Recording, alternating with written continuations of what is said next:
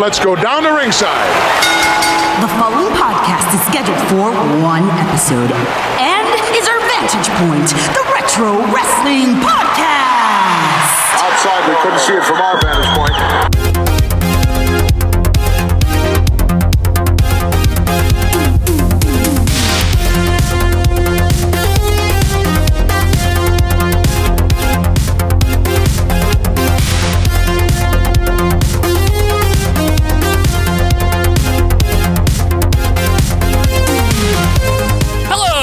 Fans, and welcome to our Vantage Point, the Retro Wrestling Podcast. This is episode number 193, and it is Monday, September the 21st, 2020, the last day of summer. Thank you so much for being with us here as we romp you through the world of retro wrestling yet again. I'm Joe Murata. I'm joined by Michael Quinn. How you doing there, Michael? Howdy doody. Hello there, Michael. Hi. So summer is ending. This is it. This is the last day of it. Good.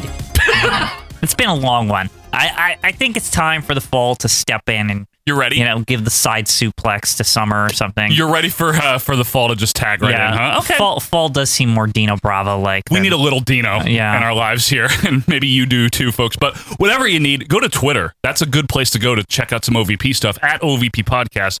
What you're going to find there is clips, like a dozen clips per day. It's on this day type of stuff, right? So today's September 21st. If you go to Twitter, at OVP Podcast, there's going to be clips from September 21st. I don't even know what's September 21st, so I have to go over to the Twitter and find out what the hell happened that day. Go find out, yeah, that's right. And it's drama-free. We just post the clips and we have a little fun there. That's at OVP Podcast on Twitter. You can also email us at ovppodcast@gmail.com. That is ovppodcast@gmail.com.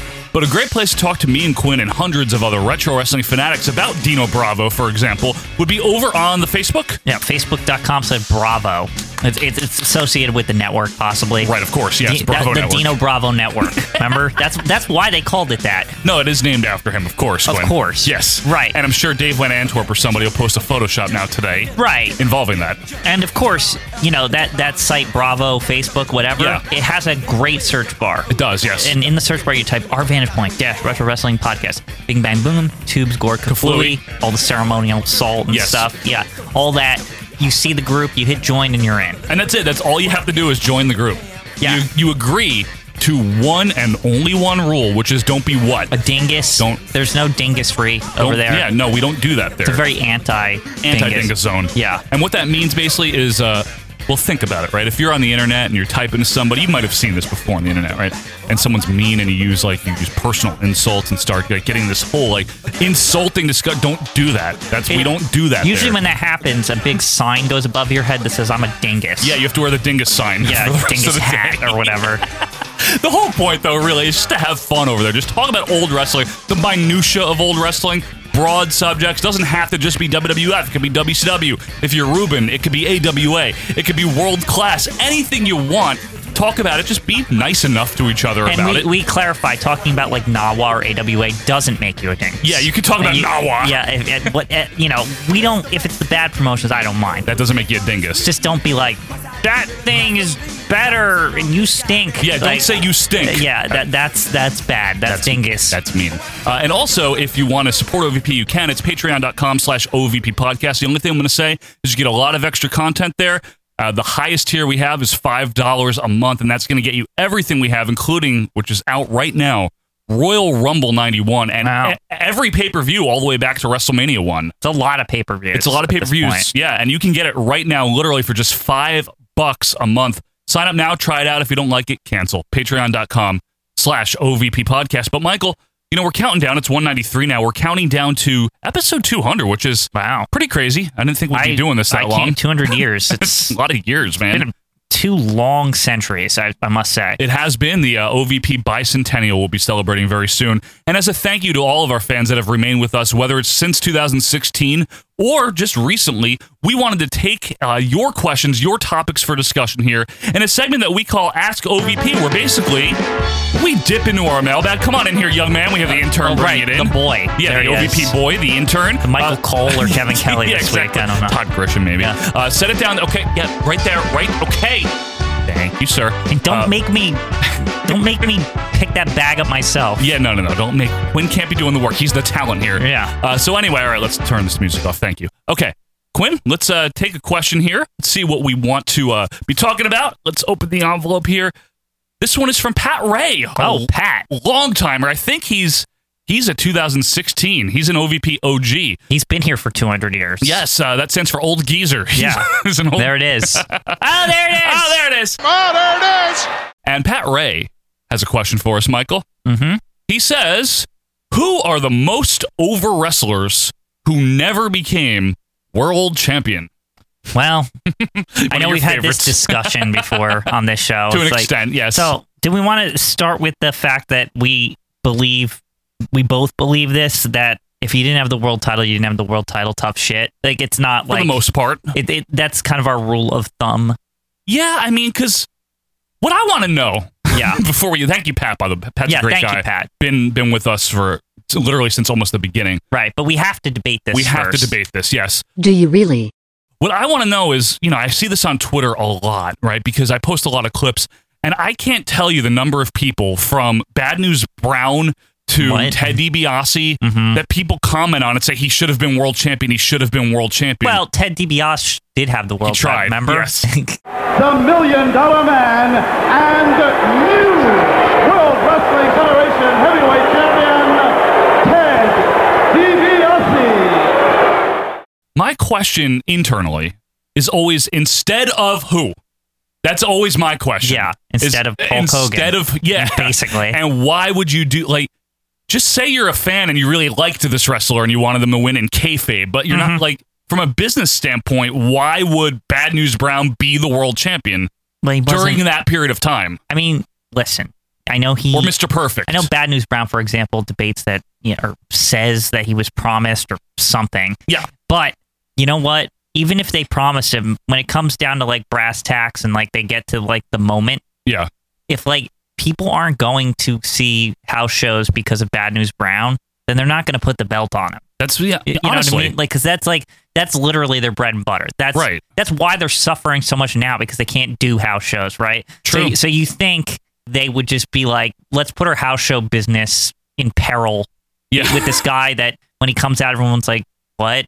You know what I mean? And WWF had a different business model than most other territories, which was have a face champion that fought off bad guys. Right. Whereas the NWA, for a lot of its history, had a heel champion that would travel the territories, and the top face in that territory would almost win it. Do you think this is a reason why people, especially in the 80s and maybe early 90s, while the NWA still existed in the Ric Flair model and everything, that there's a lot of people that were very maybe confused by this? Just casual fans. Maybe. They're like, well, why doesn't Bad News Brown or win the world Roddy title, Piper or something win the world, in WF? The heels win over there. Why don't they win over here? There might be some validity to that, but I think for me, the reason a guy that Piper never won, and he would definitely be one of the answers to this question, who's one of the most over wrestlers, and Roddy Piper comes to mind immediately. He's over as a heel, yes, and a face. And the reason he didn't win the world title, a lot of times you say, well, he didn't need to. Yeah, but also they didn't need him to. Right. He was feuding with people, and that alone was good enough. What purpose would him winning the world title accomplish? What would that do? I think that also comes from a lot of times that Piper himself made a gimmick, especially when he got to WCW, out of I never won the world title. I got to win the world title, but it was a gimmick. It wasn't it wasn't like he actually wanted to. He didn't care. I don't he's think I'm he did. making money in movies, and they pay me a lot to be the top guy around here. True. Yeah. Even without a belt. You're talking garbage. This guy comes out 280 pounds, and all of a sudden everybody in Boston is standing up and cheering and talking about Hulkamania. Hot Rod walked out, and all of a sudden everybody's booing, thinking Hot Rod ain't going to stand no chance. He was just as important as Hulk Hogan in 1985. He was in terms of the business, but belt's not real. I know, listen, I know that people care about it, fans care about it, wrestlers, but really it just signifies that the company really believes in you. I think a lot of wrestlers would take not being the champion but getting big paydays because it had a strong champion. Then it endangers all of them if not the right guy is the world title. It endangers them making money. Why do you think a lot of people weren't happy when a Warrior was champion? because Right. they weren't doing as well. Not just like the Warrior himself, No. you know, and people around him, his supporters. I'm talking about the other people boys. doing business with him and Yes. like, well, if we can't make as much money when we have Hulk Hogan here, then we don't want to do this. Right. That's all there is Yeah. to it. I mean, why was Bruno the champion so long? Why was Hogan the champion? Because it made money. Right. And it's a gamble to change your entire business anytime model. you move it around. Yeah. Yeah. But it's a gamble to change your entire business model so you can please the Smarks 30 years into the future. Right. But that being said, what are some people, Okay, right, yes, that let's would get like to the people. qualify? Most over, definitely Roddy Piper. Yes, One Roddy of the Piper. most over. I mean, we've said things like in the past that we've observed ourselves, like Jim Duggan and Ivan Putski in his time. Very like, over wrestlers, right? Two wrestlers that come in, they never ever lose. Right. Every time they come in, everyone's like, Yeah, it's fuck true. Yeah, like, It's true. Yeah, you know, we joke, like, people are like, Ivan Putski, what are you talking about? Go Hell watch. yeah. Watch Like, him in the 70s and 80s. people are like, this is the best shit, and he Yeah. fucking never ever loses. Yep. Like, punch, Polish hammer. Everyone's like, fuck yes. Like, you know, like, seriously. Sing the song, sometimes drink a beer. Yeah. And everyone's like, we love this guy. Yeah. Polish power!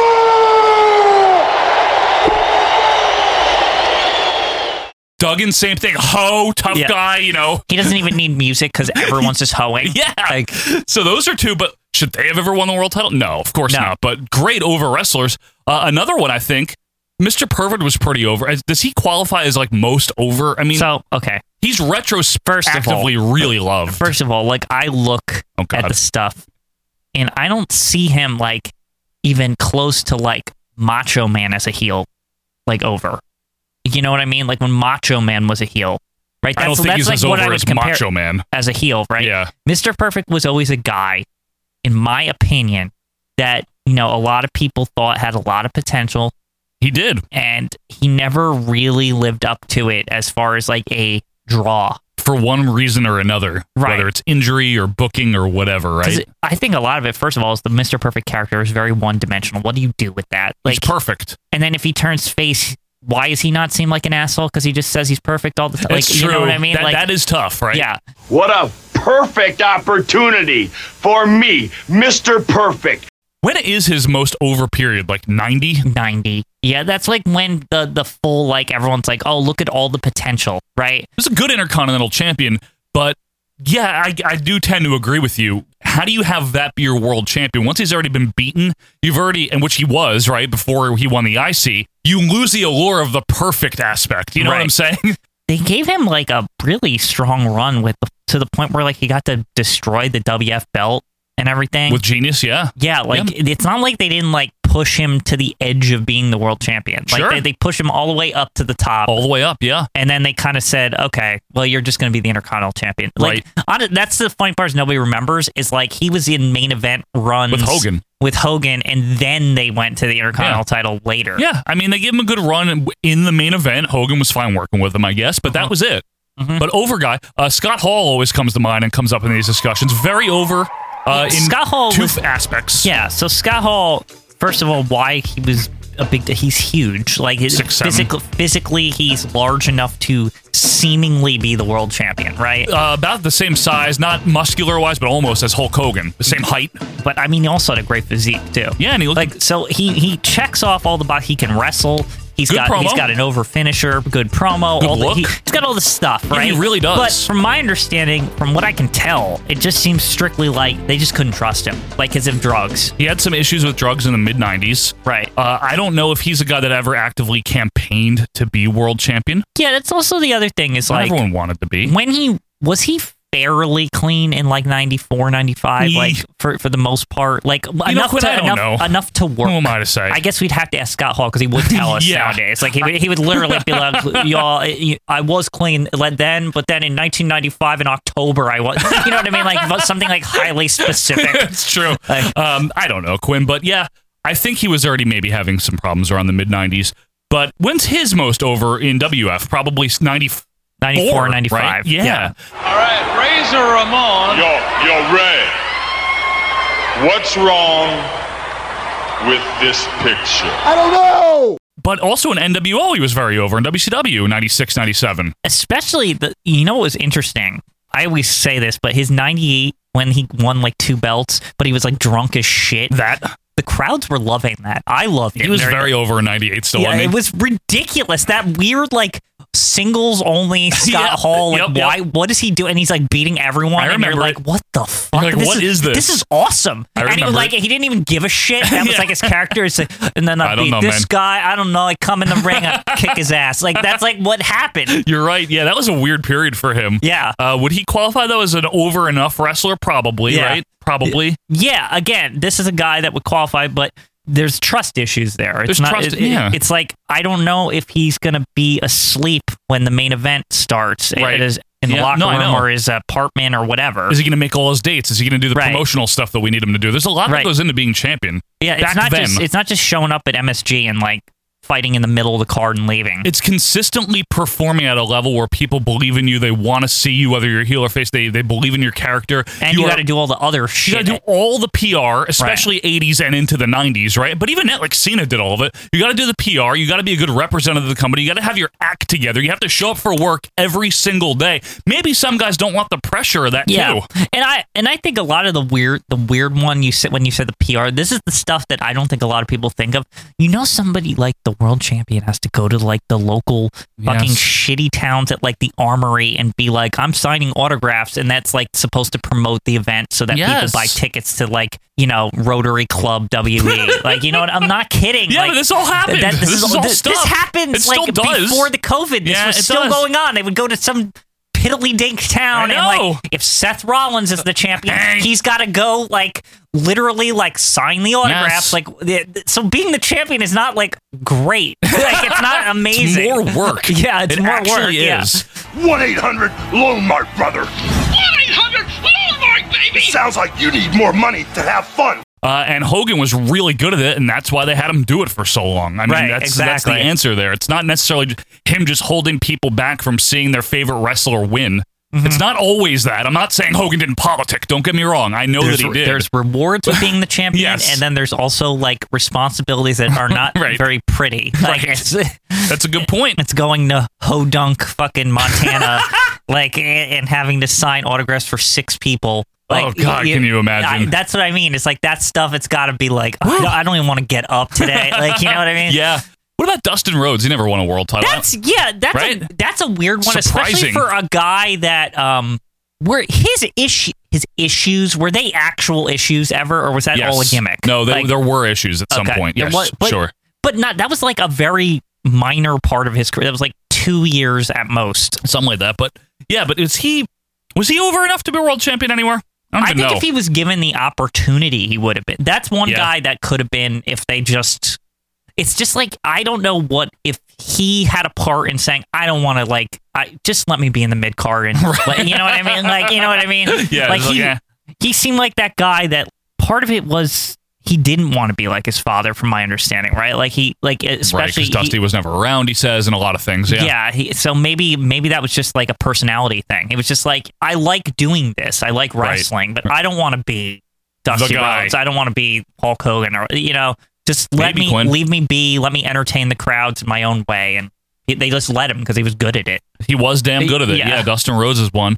What about Bruiser Brody? Was always over in the 70s and 80s. He was like a main draw, wasn't he? But he was like a rotated. He just tore through promotions, you know, and he was never really in one spot. Title to anybody like that. No, like, you can't, right? If that's their business model. Like, where they just go from... That's what it's his own personal MO, you know what I mean? There was tons of guys like that. That's like what... You know who's a throwback to that, and he's even sort of looks like him, but like, Necro Butcher was a guy, no joke, that guy, literally, he followed the business model of, like, he just went to indie promotion. He was everywhere. He did, in like the late 2000s. Like, he went everywhere.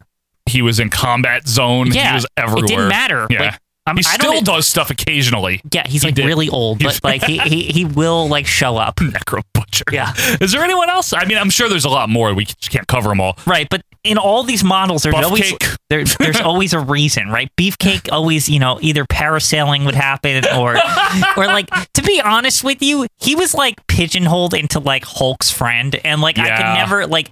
I don't think there was people who legitimately were like, he should be the world. No, I don't think so, nobody was right? like clamoring for that. That's like brown nose sniffer man. Right. Like, it's like, I don't want him. Like, what the fuck? Bam Bam Bigelow? Now, Bam Bam was a guy that marketed himself like he was like a future world champion, like at the beginning, and then he like settled into this 1993 mode where he's just like, I work here now. Like, you know what I mean? Like, you know what his problem is? What do you think, Bam Bam? I found love. You have sensitivity, Bam Bam Bigelow. I said I had sensitivity. I have found love. You know what his problem is? The flame clothes. That hurt him as a champion well, for me. in 1995. Yeah. No, in general, his attire didn't seem like good enough to me. Oh, you mean even in the beginning? Yeah. Like, it's like, yeah, what it is was this too guy? goofy. I can't explain it.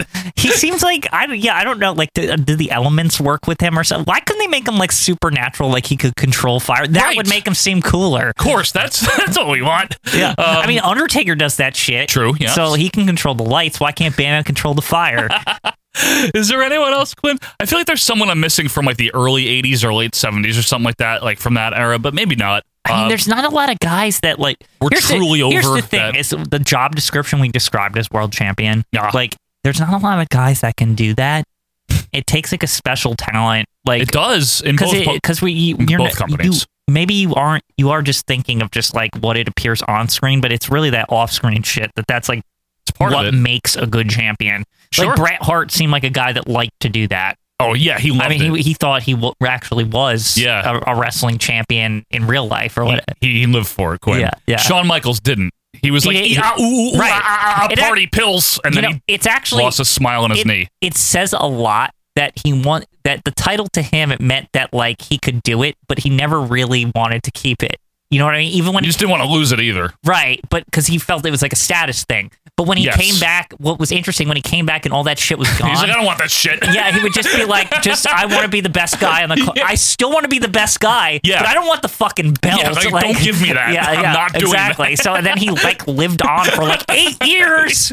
Without, like, he won the one title reign and this never the had shitty title, too, in the shitty brown tights, right? That's what's always very happy about it is he, like, found his balance. It was in great. his later career. Like, he was like, no, I'm just going to be the best wrestler, but I don't need to be the champion. Don't give me the title, please. Yeah. Like, keep it away from me. And literally, like, during that 8-year period, he was considered, like, the best. Like, people... One like, of the, yes. It was like him and John Cena were, like, the best wrestlers on the roster. In WWF? Yeah. Yeah, because Punk was kind of not doing as much. But Triple H was always considered a level below Shawn during that period. Like, forever he is. Yeah. Even though he presented himself as, like, bigger, he wasn't. Like, it's a story for another time. Yeah. Triple H is not... I don't want to get started, but whatever he says, just don't believe him. Yeah. Anyway, folks, let us know. Thank you, Pat Ray, by the way, for the question there. And let us know who you think are some more people that maybe were really over enough to be the world champion from a crowd standpoint, but never won the world title anywhere, whether it was WWF or the NWA. You can do that, of course, on Twitter at OVP Podcast. You can email us or join the group. But Quinn, when we come back, we have 2 more names to pull out of the list for the best factions in wrestling. That's right, it's the Royal Rankings. 2 names coming out of the tank. We're going to see where they rank. It is coming up right after this.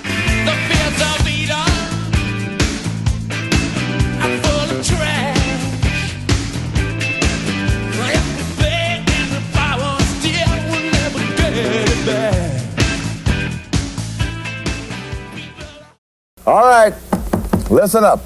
This is Slick Rick here to tell you how to get the greatest wrestling video ever made. I'm talking about the very best versus the very best, all on one hot video cassette. Woo! Check this out. This is it, Daddy, the Great American Bash. You won't see it on TV ever. It's just too hot. 9 matches and 2 explosive hours from the 86 tour. Imagine the awesome chain match between Ivan and Nikita Koloff and the Road Warriors. The Boogie Woogie Man versus Shasta Watley and Paul Jones in the most bizarre and twisted haircutting match ever. And yes, the Rock and Roll Express versus the Andersons. Plus, Ron Garvin versus Tully Blanchard. Woo, and Baby Doll looking so fine finally gets her hands on that wimp, Jim Cornette. And yes, folks, the main event, yours truly, Slick Rick styling and profiling against Dusty Rhodes for the big one, the World Heavyweight Championship. Who won? Who lost? My lips are sealed. If you want to find out, get ready to order this great video cassette now. And welcome back, wrestling fans, to our Vantage Point, the Retro Wrestling Podcast. It is episode number 193. the last day of summer, Monday, September the 21st, 2020. How you doing there, Michael? Howdy. Howdy. So we are, not only is summer ending, Quinn, but we are continuing on here, the Royal Rankings. Now, what the hell is that? What? Royal What Rankings? is that? What is all this? What is all this? Yeah. Well, I'm going to tell you. Before the season starts, we ask you, the fans, to give us a list of your 10 best and 10 worst of something. And our chief statistician, that's right, we have a statistical analyst, Joseph P. Merkel. The P is for respect. There it is.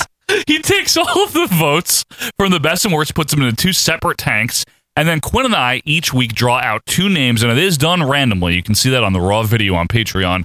Until at the end of the season, we will come up with the definitive, scientifically ranked, non-GMO, USDA certified organic, baptized, ordained, and healthy best and worst factions in wrestling. Now, Quinn, we've talked about it. A good faction helped the company. Yes. Helped the wrestlers in that faction, right? Mm-hmm. Maybe provided for some engaging television, some memorable storylines, things like that. Yes. And right now on the board, we only have two, obviously. Yes, we do. And those two are at number one, the NWO, of course. New World Order? Yes, the New World Order. As they're known around here. New World Order. And number two is the Nation, or the Nation of Domination. And that's it.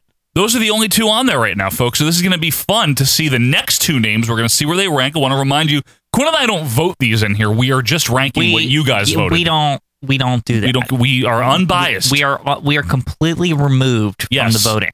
We are just scientists here in our lab trying to find out using evidence. They hand us the specimens, okay? It's like they come through like a tube, like the bank. That's all it is. Yeah, yes. it's like the specimens come in and they're like, okay, here we go. I don't know how they fit a whole stable in a tube, but they're able to. Yeah. They're able with the stable. So without any further ado, why don't we go down to Howard Finkel for the Royal Rankings. Ladies and gentlemen, it is now time for the Royal Rankings.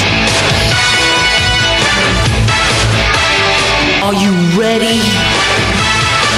Sierra Hotel, India, Echo, Lima, Delta, Shield. Anytime you see the four horsemen together, it's something special. I'm talking about Bad Streets USA. The further down the block you went, the better it got. And baby, we lived in the last house. Myself, the Chief Executive Officer of the Dangerous Alliance. And the New World Organization of Wrestling, brother. Boy, I love you.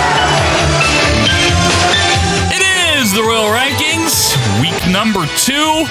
And we're going to be adding two more names, as we mentioned. Right now, it's just the NWO and the Nation at numbers 1 and 2, Michael. Yes, the New World Organization. Yes, the New World Organization of Wrestling, brother. Quinn, I'm excited to find out who drew number 3 because, to some people, it might be a foregone conclusion. Maybe they think the NWO will stay. They've won already. It's over. They got it. But there's a number of other great stables that are going to join. And it's not necessarily always about the outcome, but about the journey getting there, Michael. That's true. That is true. There's good journeys. There's some good journeys. We're going to see if this one's a good journey. Mm-hmm. If you're ready, we can go to the fans and have them count us down to number 3. Sure. All right, fans, let's hear it. Let's find out who drew number 3.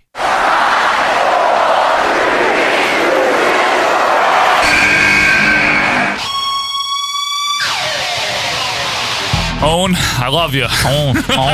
Oh boy, very Canadian. Wow, the Hart Foundation, Quinn. Here they are. Now, this is the stable version that I guess got voted in. It's not specified. I really find it funny that there's even like a question about this. Like that it's like, no, it's the one with like Jimmy Hart and Danny Davis and all that. Like that. That's just the tag team that they had him like lingering, right? So I mean, do you want to explain like why that's thought first? Because I mean, that is the origin of all this, correct? Yeah, well, because Jimmy Hart, the manager, Jimmy Hart, right, in the 80s, his stable of wrestlers was like casually known as the Hart Foundation. Right. So when he had Jim Neidhart, who originally was managed by Mr. Fuji, but we don't need to worry about that. We don't worry about that. I mean, just a football man or whatever. Yeah. When he was in there in 84, and Brett turned heel, I guess, like casually. Because remember, he was like, I don't want to be a cowboy. Right, exactly. That was the end of the cowboy era. Yeah. And then he was a heel, and he was with Jimmy Hart. And they were always introduced as members of the Hart Foundation. Right. And Jimmy Hart presents members of the Hart Foundation. Because that was technically, like allegedly, the name of Jimmy Hart's stable, but there was like, kind of like the Legion of Doom, but like the Road Warriors are in it. Jake but then Roberts. they were like, this is too confusing. Yeah. Just like call them the Legion of Doom. Right. You know what I mean? It's basically that. So eventually, it was just Jimmy Hart and Bret Hart and Jim the Anvil Neidhart. But then we have, the Danny Davis. He wore the khakis, and a year later, he cost the Bulldogs the tag titles. Apparently, Hunky Donkey was part of the original Hart Foundation. I'm not kidding. The stable. Yeah. Right, it says that. But like they phased that out. Like it wasn't really mentioned. Yeah. So basically, the tag team was just called the Hart Foundation, right? Right. Obviously, they were the tag team until 1991. Then there was the new foundation, which was the Pants. Yes, the Pants, Jim Owen and Jim. Yes, and then somehow Coco got involved. Yeah, but he's not like in the foundation. He's in the high energy. He's near the foundation, but he's high. It's where they keep the like power plugs for the Hart Foundation offices, like the high energy. Yeah. And then we have the and then Owen and Jim were like a casual alliance in the summer of 94 into early 95, but they weren't called the new foundation. Yeah, and then there's even like another incarnation where it's technically that tag team at Survivor Series where it's like Bruce and Keith. Don't and Owen. bring that up. It's listed. It doesn't matter. Debut November 24th, 1993. Debut of what? Debut and disbandment. Of what? Of the Hart family, Joe. Who cares? That's real. That's what they were called. They're just, you know what it is though? The reason why that matters is Bruce, because so shitty. When we finally get to the real Hart Foundation like stable here, this is all like the established history, right? Because from this Hart family thing, Owen kicks the leg out of the leg. True, and then, good point. And then they start feuding, but this is like the seeds, right? This is like where it all comes from. So this is why like British Bulldog is somehow involved in all this. True, good point. Yeah, so basically to sum it up very neatly so we don't have a ton of time on it, but Bret and Owen feud, right? Like we all know throughout 1994, and they kind of like phased it out before WrestleMania 11, so Bret can fight back into them Pirates and Tentai. It's always, I know, Lafitte and all that. Yeah. But it's always like Owen's always like it's going mainly because Owen won't shut the fuck up about it. Right? My brother stinks. Like in 96 when Bret's not even there. Yeah. My miserable brother Bret. Like, he's still fucking terrible. I hate him. Look at my slammies. Like every motivation of Owen Hart is still to get back at Bret, but Bret's just like, I'm dealing with Isaac Yankem and I don't care. Or whatever. I'm down in South Africa. Yeah. Remember that when he was like filming with the commandant or whatever? Yeah, no, Bret like shit like that. Bret has like kind of forgotten about this, but Owen does not shut the fuck up. He's still like employing like associates like British Bulldog and Yokozuna and like all these weird people that have issues with Bret Hart. Yeah. So then when Bret finally comes back after WrestleMania 12, right, in the fall of 1996, Owen still doesn't like him. Bret's like nicer with Bulldog, but like they're still both, they're cordial. They're cordial. He's still mad about that SummerSlam business or whatever. If it hadn't been for the British Bulldog, Owen and that rotten rat Stone Cold Steve Austin could have ended my career. And then Steve Austin's a big part of this because he hates everyone. Right. So he hates Bret, but he also hates Owen and Bulldog. So that's the catalyst. This starts because there's some like weird in your house where there's like swirlies or something. Remember, like Austin crosses paths with Owen and Bulldog in like the bathroom. Like that's how this fucking starts. Like I'm not even kidding. But he's still a heel. Yeah. Like he's like, fuck you guys, you're like related to him. Like that's like what Austin's issue is, right? They don't even like Bret Hart either, but Austin's just like, I don't like you. So then they get like mad at Steve Austin, right? But then Owen and Davey are also fighting with each other amidst all this. Right, it's exactly. amazing. So anyway, we get to early 97 where Bret Hart's gone off the deep end. We all know that in March, right? Mm-hmm. The famous promo on Vince after not winning the title from Sid. Then WrestleMania 13 happens, and the next night Bret officially is like, fuck you, coast to coast, right? All that stuff. And then the next week, Owen and Bulldog are finally, like, it comes to a head. They're going to have a match.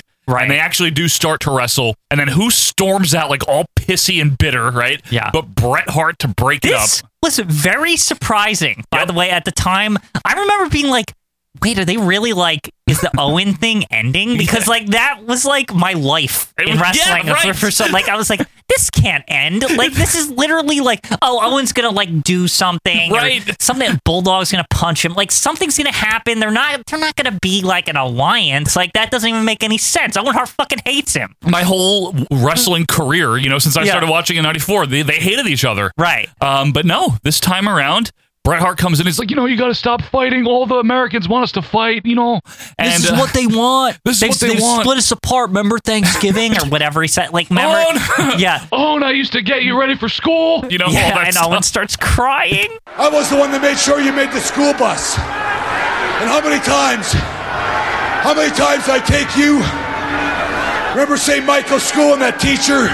This whole speech by Bret, right? Yeah. And the way Owen and Davey sell it is legitimately one of the best things to ever air on Raw. My ever. favorite part that they never, ever addressed ever again after this is that it's heavily implied that Bret is like bamboozling them. Because they're falling for it, and he gives the look to the camera, but they never address it ever again. And because like Bret had his problems with WF or whatever, like it never boiled over into anything. That it was like, oh, it's all fake. Like Bret's just putting it on to use you. That's true, and maybe they changed gears. You know what I mean? Because they never went that way ever. Like there was never even dissension with them ever. But maybe that was gonna be something. But yeah, that look that Bret gives the crowd. That he's using them. Like that's what this is. It's just like sour. That oddly Bret's the one that never forgave the Owen feud and not the other. And meanwhile, Owen was like this whole time like the loudest and proudest about the feud. Yes. He wanted it to end all along. Like that's kind of like what's implied there, right? Yes, kind of. Yeah. And what I love about this is Owen now does a complete 180 as the weeks go on. Oh my God. He becomes Mr. Bret Hart fan. He's like, this is my brother. He's good. Yep. Fuck you. Like watch his knee. My favorite. Yeah. Remember that one? Yeah. When they're like putting Bret into the ambulance. Yep. Watch his knee. Watch his knee, you idiot. Yeah. And it just becomes like the Bret Hart support group. Yeah. The best part of the whole thing. So it's just the three of them to start for a few weeks, right? Right. Is Bret gets hobbled by Austin, right? Right. At the end of April. Due to a legit knee injury, so he had to like be in his wheelchair, but that just adds to like the dickiness of it. Well, Bret Hart goes into like Professor X mode, where he's just like in a wheelchair and he's like commanding all his minions, and like very bitter too, like very mean. Yeah, I was a real hero, and I stood up and I told you the truth. And what did I get for it? All those years of service, what did I get? I found that lousy stinking creep in the ring trying to rip my leg off, trying to end my career. So what happens is Owen wins the IC title. So we have now, not only do Owen and Bulldog already have the tag titles. Right. Now they bring the IC title. And the European, don't forget. Oh, and the European. Now Owen wins the IC because he cleanly, which we love, he just cleanly beats Rocky Maivia. Well, because that's cheating. The thing. It's like it's implied that like Owen's focused now, right? Yes. Like Owen's like Bret's like a good influence or something. Like Owen's like, oh, I'm just gonna go in there and like wrestle, and like I'm not worried about like impressing Bret or anything. Right. It's like now I know he likes me, so it's like Owen just is like boom, just done. He just beats the Rock, no problem. One of my favorite little moments on Raw. Yeah. So now they've got all the titles except the world title, and Austin still hates them. So as Bret's like commandeering, the show basically by being on the ramp with his wheelchair, Austin is ready to attack him. I forget which Raw. I think it's April 28th Raw or something like that. As Austin's approaching Bret, out of nowhere, Jim Neidhart like surprise return and throws Austin off the stage. Right. I think this was interesting because it was surprising, but it wasn't. And when it happened, you're like, well, of course. Yeah, of course it makes sense. Like we always know he's lurking somewhere. Like that's the thing is Jim Neidhart like never left WWF. He's always like, lingering. He's always there. That's because Stu would always be like, "Hey, Vince, can you see if you can get some work for the Rhino?" It's real. He always trying to get Neidhart a job because he never had his shit together. Right, exactly. It's real. So Neidhart was one of those guys that he was very like interchangeable in WWF at that point. It's like he would disappear for months and then come back. It's real. Yeah, and then he'd be like, "Oh, he's back again." Okay. Yeah. Okay. Jim Neidhart, the other brother-in-law. Touch the anvil. And then a little bit later, I think it's May or June, Brian Pillman in like a nice bit of storytelling. So this whole thing was very like, from a fan perspective, you're like, but he hates Bret Hart. Like, what's the deal here, right? He's neutral. He never really said he didn't. Remember when he first came in and he was like, you're not really injured or whatever the fuck he was. Remember he was like on Superstars with the crutch and he was like, fuck Bret Hart, all this shit. At first, but then he didn't say anything anymore. Right, but I always remembered that as a fan, so I was like, it was very confusing why he would join the Hart Foundation at first. To get back at Steve Austin. Exactly. That's why. He explained that, but my point is, it was like, to me, it was actually a surprise. now we have all 5 guys, right? Right. And Brett's finally like healing up and everything. And the Hart Foundation, this is like one of the greatest runs for a stable, and it's so short. Oh, yeah. It's only like a couple months. It's only a few months, but it felt so captivating.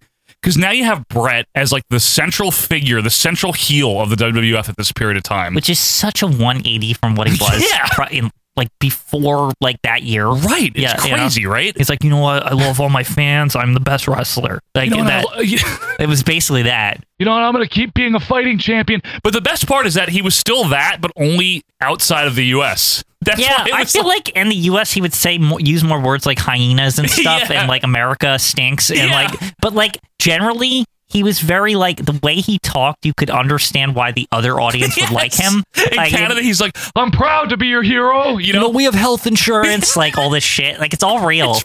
Yeah. But then back in the U.S., you'd be like, "Fuck Pittsburgh." Yeah, exactly. You're all idiots. But he also, you're right. He had like a way of being like more aggressively heel. Yes. And then when he was in Canada, he was like lighter.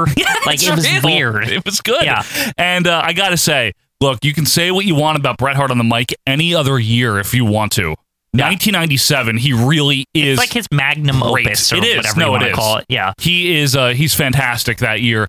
The lead heel and the lead face, but like only in the U.S. because in the Canada they don't like Austin. It's just an amazing mix. And I think that the best example of like how good this whole thing was that In Your House at Canada. When, and then Canadian Stampede. Like Beans and Stu came in and all that at the end, and like it's all real. And then Stu and Bruce, of course, like getting too much camera time and like getting too involved. Like 6 people have to help Stu in the ring.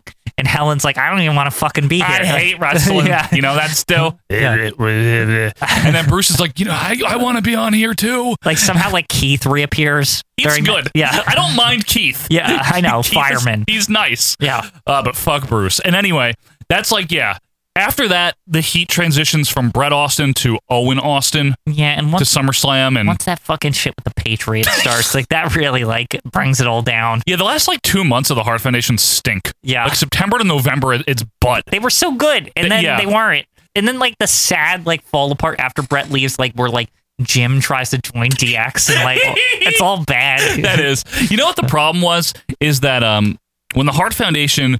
Like, fuck the Patriot, first of all. That was so terrible, and I don't want to hear otherwise from anyone ever. Really, really bad. I don't care that he was good in, like, All Japan or something. Like, no one cared in 1997. All I can see is, like, Bret being like, you know, look, they're making me fight the Patriot, and, you know, obviously, Shawn, he's fighting the Undertaker. That is, though. That's like...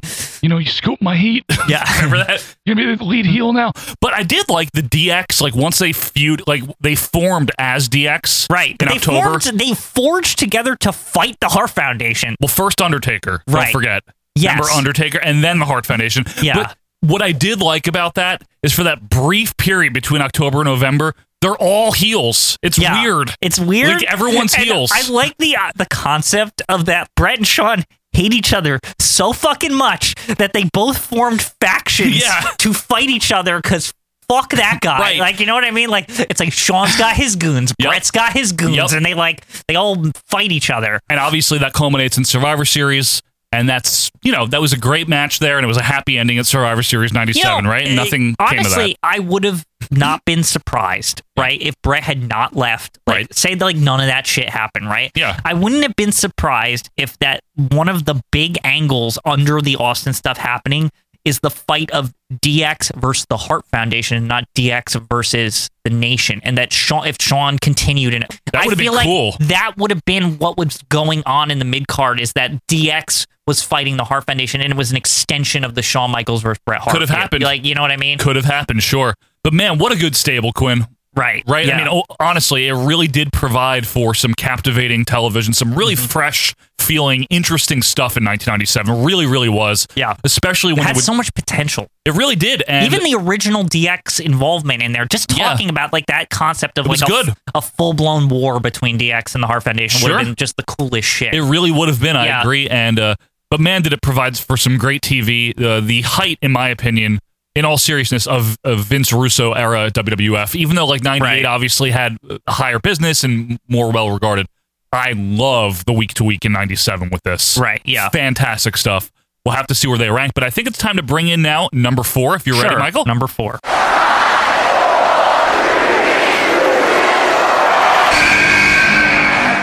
people have come down Bad Street. We're the only ones that have walked off of it. Bad Street USA, Michael. Oh, there they are. Now these guys, they're fabulous Freebirds. First of all, they're like fucking everywhere. Yeah, they are. They're like a traveling group. Infestation group. Like they just like, oh, the Freebirds are here. Like even in WF. Like, they're like everywhere, man. They're really everywhere. You had to know they were going to make it because it is a stable technically, even though they had the Freebird rule and they were tag team very also. Early stable too. That's the thing about the Fabulous Freebirds, which yes is named after the Leonard Skinner song, if you were wondering. Well, considering the fact that the years active are 1979, it begins. That makes a lot of sense. That the inspiration would be a fucking song of the period. That's true. When did Freebirds like the song come out? Oh, Freebird. The song is probably 74 or 5 offhand. But the genesis of the Fabulous Freebirds 73. The genesis of the Fabulous Freebirds was with Terry Gordy and Michael Hayes. Like Quinn said, in 1979, that was down in Memphis, the Memphis territory, Jerry Jarrett, Nick Gulas era of Memphis. You know, my name is Terry Gordy. I weigh 290 pounds. A romping, stomping, graveyard destruction. I'm one half of the Fabulous Freebirds. Now, Gordy was a fantastic wrestler before he got some problems with the drugs like later in his career. But Terry Gordy was really good. Terry Bam Bam Gordy. That's people always say excellent. that. I don't know much about him. From what I've seen in the 80s, it's good. He's okay. Maybe he never met his full potential, but I don't think he did. He sure was a great wrestler. And I also, I have a personal love for his work as the Executioner. Like that's my own thing. I know people don't like his little that cameo in but 96 his cameo WF. as the Executioner in '96 is the most hilarious shit possible. It was really nice that they gave him a crack at doing something. He was good. He was okay. I mean, it wasn't good. Go back. I cannot wait till we do that pay-per-view review and we like have to rate that fucking Executioner match in the fucking pond or whatever. Yes. Like, it's amazing. Yeah. Now, Michael Hayes obviously was young in 1979 when this started. He was a very young kid, probably like 20 years old. Wow. Sometimes it's funky. Things happen and you don't know why, and then they turn out to be maybe possibly a blessing in disguise.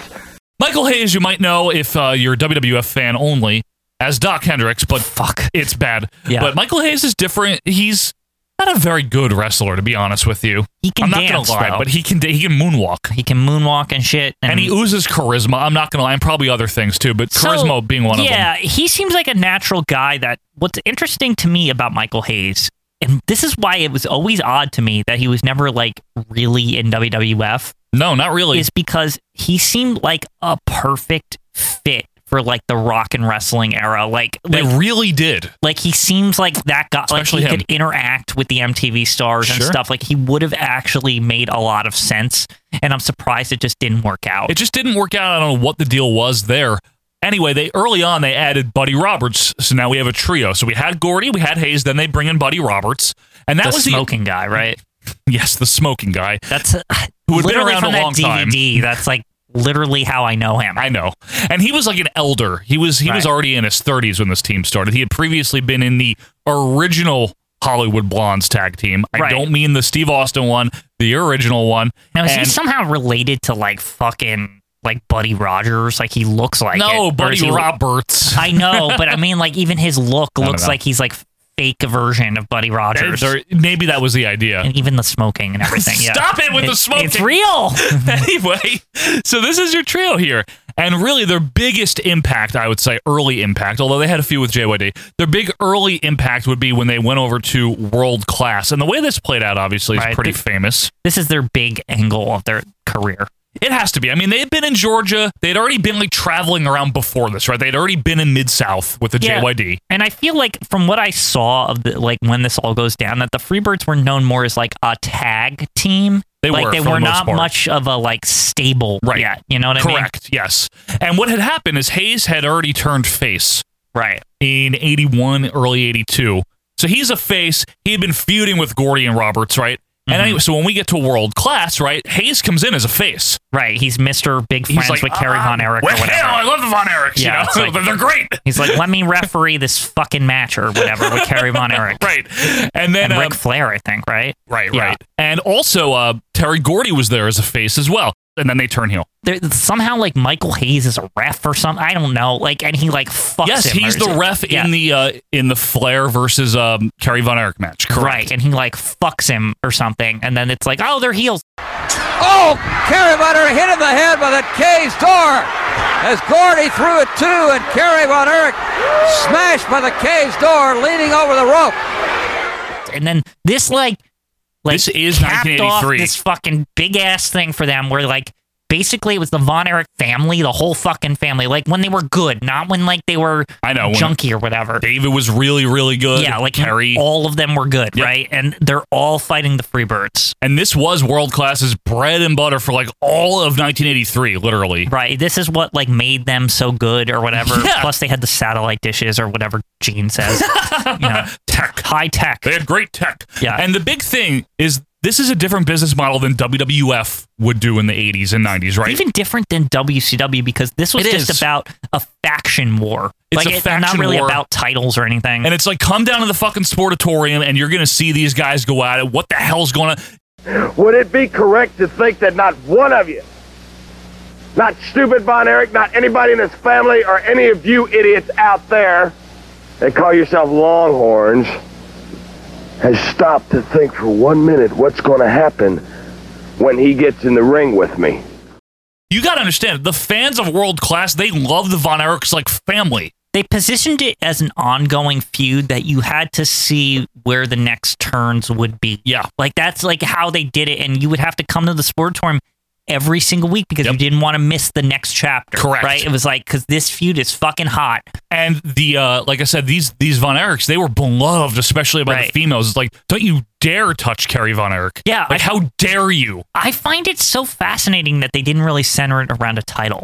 No. That's what's just hatred. And that it sold so well. This was huge. Yeah. And this is like what Hayes hangs his hat on, really, is this, like to this day. Yeah, and I don't blame him, but. I don't blame him because it did make a lot of fucking money. A lot of fucking money, man. Yeah. And this really raised their stature as a team. So they were able to bounce out of World Class. They have a cup of coffee with the WWF, like we were talking about, in like the summer of '84. Oh, my word. What's going on, Freebirds? I love it. Michael Hayes, Buddy Roberts, Terry Gordy. Gentlemen, tonight is the night. So yeah, so this is here's my whole thing with the Freebirds is that they don't seem compatible outside of a feud with the Von Erichs. Like they never ever seem like a big deal. Like everywhere I ever see them. Now you're not just saying that because like we're from the Northeast and we like the WWF. No, because even in WCW they're like bit players. Yeah. You know what I'm saying? Like they're always like a tag team that's gunning for the title. Sometimes they win the US ones. I know sometimes in like the early 90s they win the world ones. It doesn't Weren't matter. there 6-man They titles don't around that time matter, too? man. Like that's the whole problem. Like that is the whole issue is that they're not the center focal point for the heels anymore. And they shouldn't be anyway in these big promotions, not in ones that have Ric Flair. Yeah, but the problem the problem with that, right? Yeah, that's great and all, they shouldn't be or whatever. But at that point, you're like, who are these guys? Like, why should I care? Right. Like, you know what I mean? Like, you're like a lot of what their momentum they came on was some fucking feud in 1983. By 1989, everyone's like, what? When did that happen? Like, why did these guys matter? You know what I mean? That's fair, Quinn. So they have their weird cup of coffee in the WWF. David Wolf of like Cyndi Lauper fame. Oh God, yeah, he gets involved. He brings them in. Yeah. It's weird because their faces, first of all, in the WWF, it made sense because of the Rock and Wrestling. You mentioned that briefly. Like, it should make sense. I don't know why. I don't know offhand why they didn't stay. You know what? You know what would have been the best time for them to come in and actually fucking matter, like post the feud or whatever, is if Texas Tornado came in WWF and he gets attacked by, I guess, like them, and then they can explain why the fuck they matter. Right? Like they can explain that like this is why they matter. I guess so. Yeah, you know what I maybe. mean? That's all I'm saying. And I don't know if anyone would have cared though by 1990. Maybe not, but I mean, it's the only context, like literally the only connection post 83 that you can like link the two together and say like, this is why this matters. True. Right. It's like you could even say they followed them from another organization. Like they hate Texas Tornado. They hate him, Hot Rod. Now that's really who would have been commentating. It would have been Hot Rod. Yeah. So after I've heard about this. I know all about this, Edgar. So anyway, in '85 they kind of like wander around World Class again, and also the AWA. Like they went everywhere. They didn't give a shit. It's just because Michael Hayes is like, he says it's like, I'm just wherever I can get paid. Yep. Like he doesn't give a shit. I'll be Doc Hendricks. Fuck it, right? Like, they're paying me. So that's basically what they do. But we also have to mention like Jimmy Garvin, because remember he wandered into this stable. So yeah, this always is weird to me, right? Because Jimmy Garvin previously was like top mid-level like face or not face heel like, yes, a top guy like Jimmy Garvin, like TV champion kind of guy. Sunshine, Yeah, like all this stuff. He had like his own angles, like Yes. he wasn't involved with this, right? Yes. I know for sure in like 89 WCW that was going on. It's a little foggy to me because they were so many different places, like Mid-South, AW, they were everywhere. The Freebirds are like a weird like comic book where it's like you open up a different one and you're like, why are the X-Men in this? What are they doing here? Like that, but they're not doing the thing that they're doing in the other thing. Like that's like what the Freebirds are. They like exist in multiple universes and they're like, what are they here now? Like, I don't understand. Well, why is Jimmy Garvin not the guy with Sunshine? Yeah, why is he that just version. some goon that works for P.S. Hayes? Like, yeah, because they have P.S. Hayes in WCW 89. Like, Gordy's there sometimes, but Roberts isn't. Like you said, they sometimes win, like, the U.S. tag belts, maybe the world, like, once. There's also Brad Street. Remember? Bad Street, but we call him Brad Street. The more we Brad talk Armstrong. about this, the more I realize how my issue mostly with the Fabulous Freebirds in general is like I want to like them, right? Because I love the shit in '83. I think it's really, really good. Oh, I do too. Like from everything I've seen of it, like I've actually watched a bit of it. I've seen it too, yeah. But everything afterwards, just like this, all just seems like life support for the Freebirds in general. It just seems like we got to keep it alive. Brad Street and like all this nonsense. I mean, Big Daddy Dink era. Yeah, Like, Big Daddy Dink. DDP, like why? Exactly. Like all of it's like all of this weird shit, right? It's just very odd. Like and then you end up looking at the list and there's like strange versions of them. I know. And stuff. There's one where Hayes isn't even in it. It's like this is the issue is that they're so convoluted. Like there's so many different formations and variations. I agree. Yeah. One of the last ones, I mean, like, first of all, the fact that DDP managed them in like 91 is just like absolutely bizarre. It's not though if you look at like DDP's character. Like he's literally like $1 Million Man in WCW where his fingers are in every single thing. He's managing everyone somehow. Early DDP like is Michael Hayes though. They're like the same character. And DDP's fatter. That's not what I said. I just mean that Michael Hayes is in very good shape in the early 90s. Yeah, before he docked it up there. Yeah. And then Garvin kind of like disappears in the early 90s. And then like the last time I guess that they were officially together, like where it was Hayes, Gordy, and Garvin, of course, is Global, which is like the spin-off of World Class. You know, what do you think of this? Fabulous Freebirds, where my hair is long here. Like, it's real. It's real. And that was the end of it. That was 94, and that was it. And then, obviously, we had Doc Hendricks. Now, that's an abridged history, again, because I'm not going to pretend to have seen all of these things from the 80s before I was born. I got to say, the way we described this is kind of, it really does feel like my experience with them, that it's all over the place and it jumps all over the place. It kind of is. Also, I'd be remiss if we didn't mention, by the way, that the Fabulous Freebirds also appeared in Highlander. In the opening of the movie, just it's listed like Great Quinn in a match in Madison Square Garden. Not even joking. They're fighting Greg Gagne, Tonga Kid, and Jim Bronzell. Pretty good team, actually. Yeah. Tonga Kid is good. Yeah, that's Tama. But the Highlander is like watching it, but he's like in disguise because he's got to go meet somebody. So, but it's at the arena, so the wrestling match is like occurring. Highlander's just like, chilling, like killing time and watching the Fabulous Freebirds. So I'm not kidding. All right, it's like the beginning of Highlander. Okay, yeah, I believe real. you. The Fabulous Freebirds!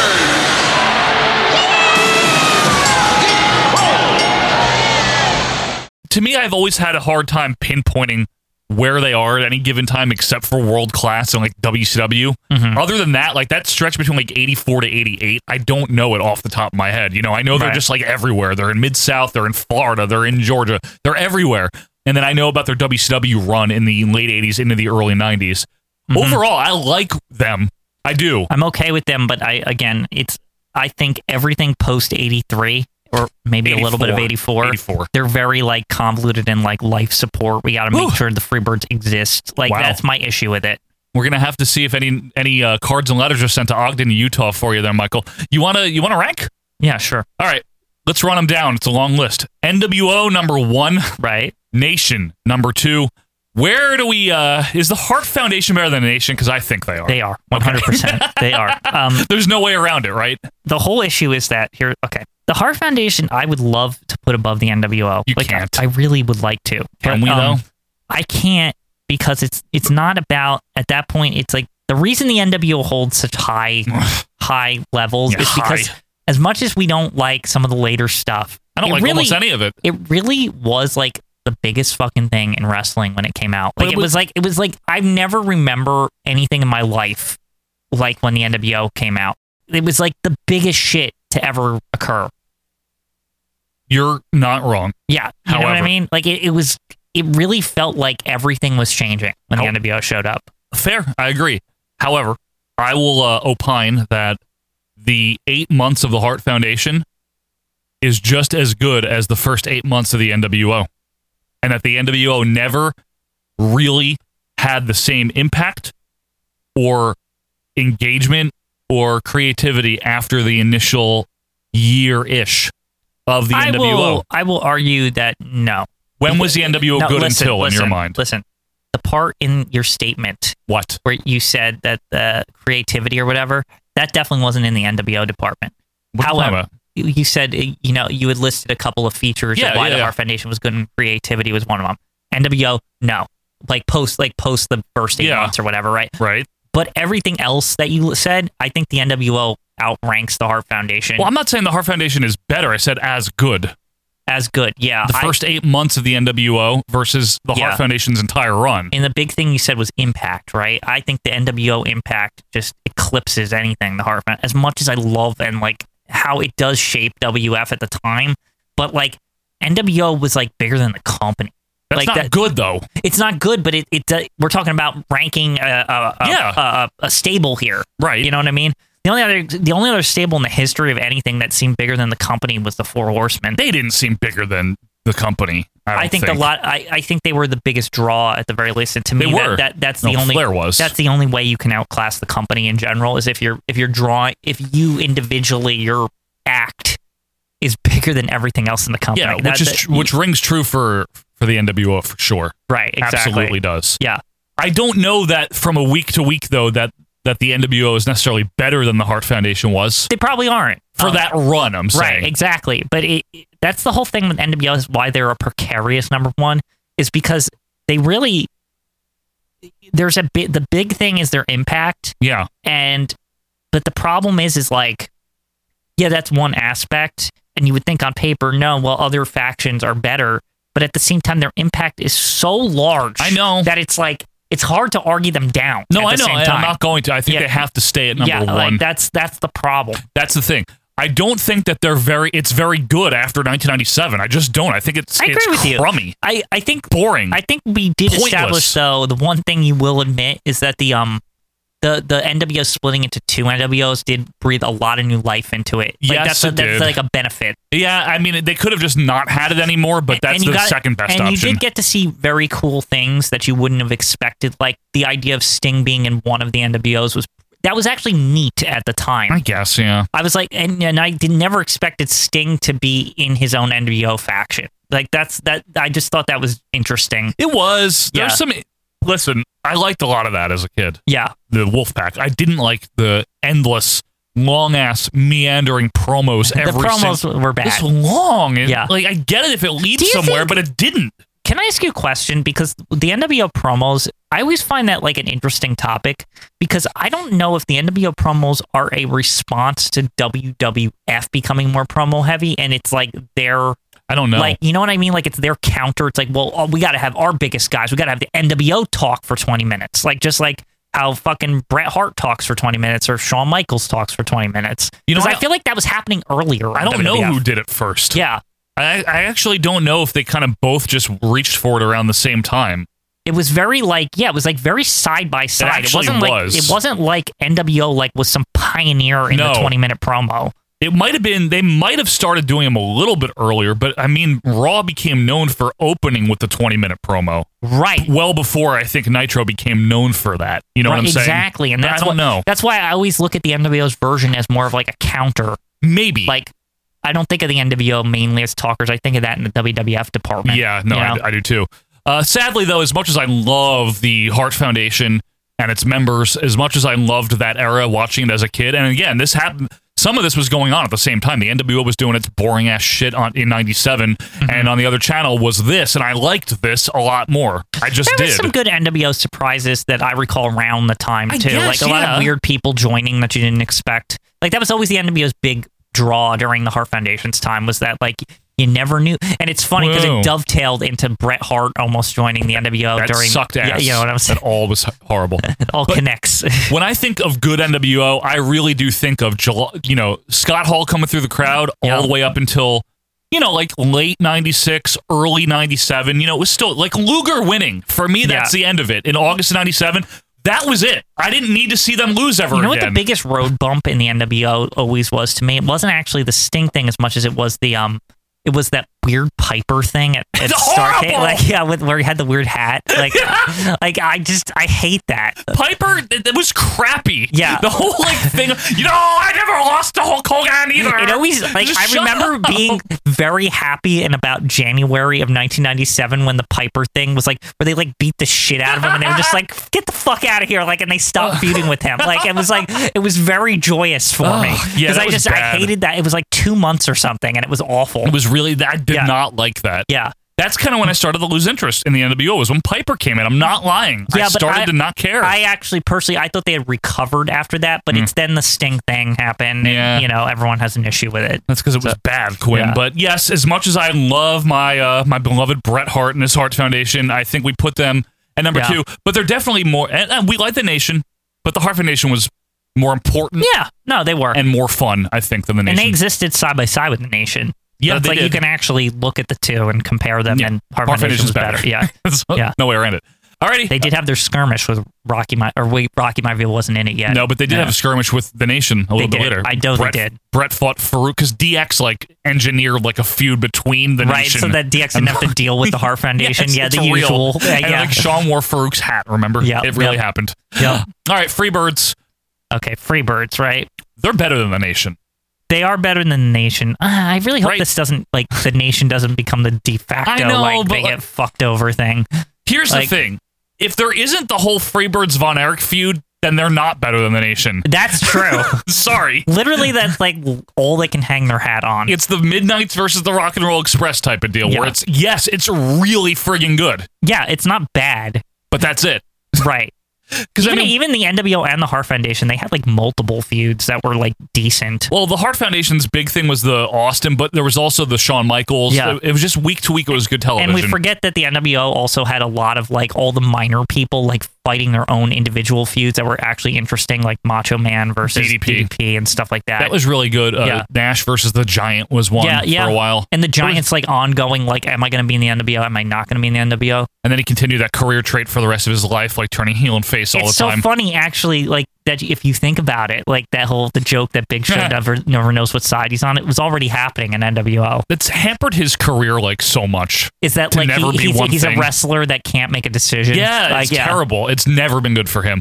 But I digress, Quinn. Yeah, now he wants to be a TV star on the sitcom. I know. And then he'll get tired of that and he'll come beat up somebody at MSG or something. Because that's the one thing about being... Didn't he wrestle recently? I'm not kidding. Yeah, that's the one thing about being the biggest athlete in the world is you don't really ever have to retire at a certain age. You're always going to be big. Isn't he 50?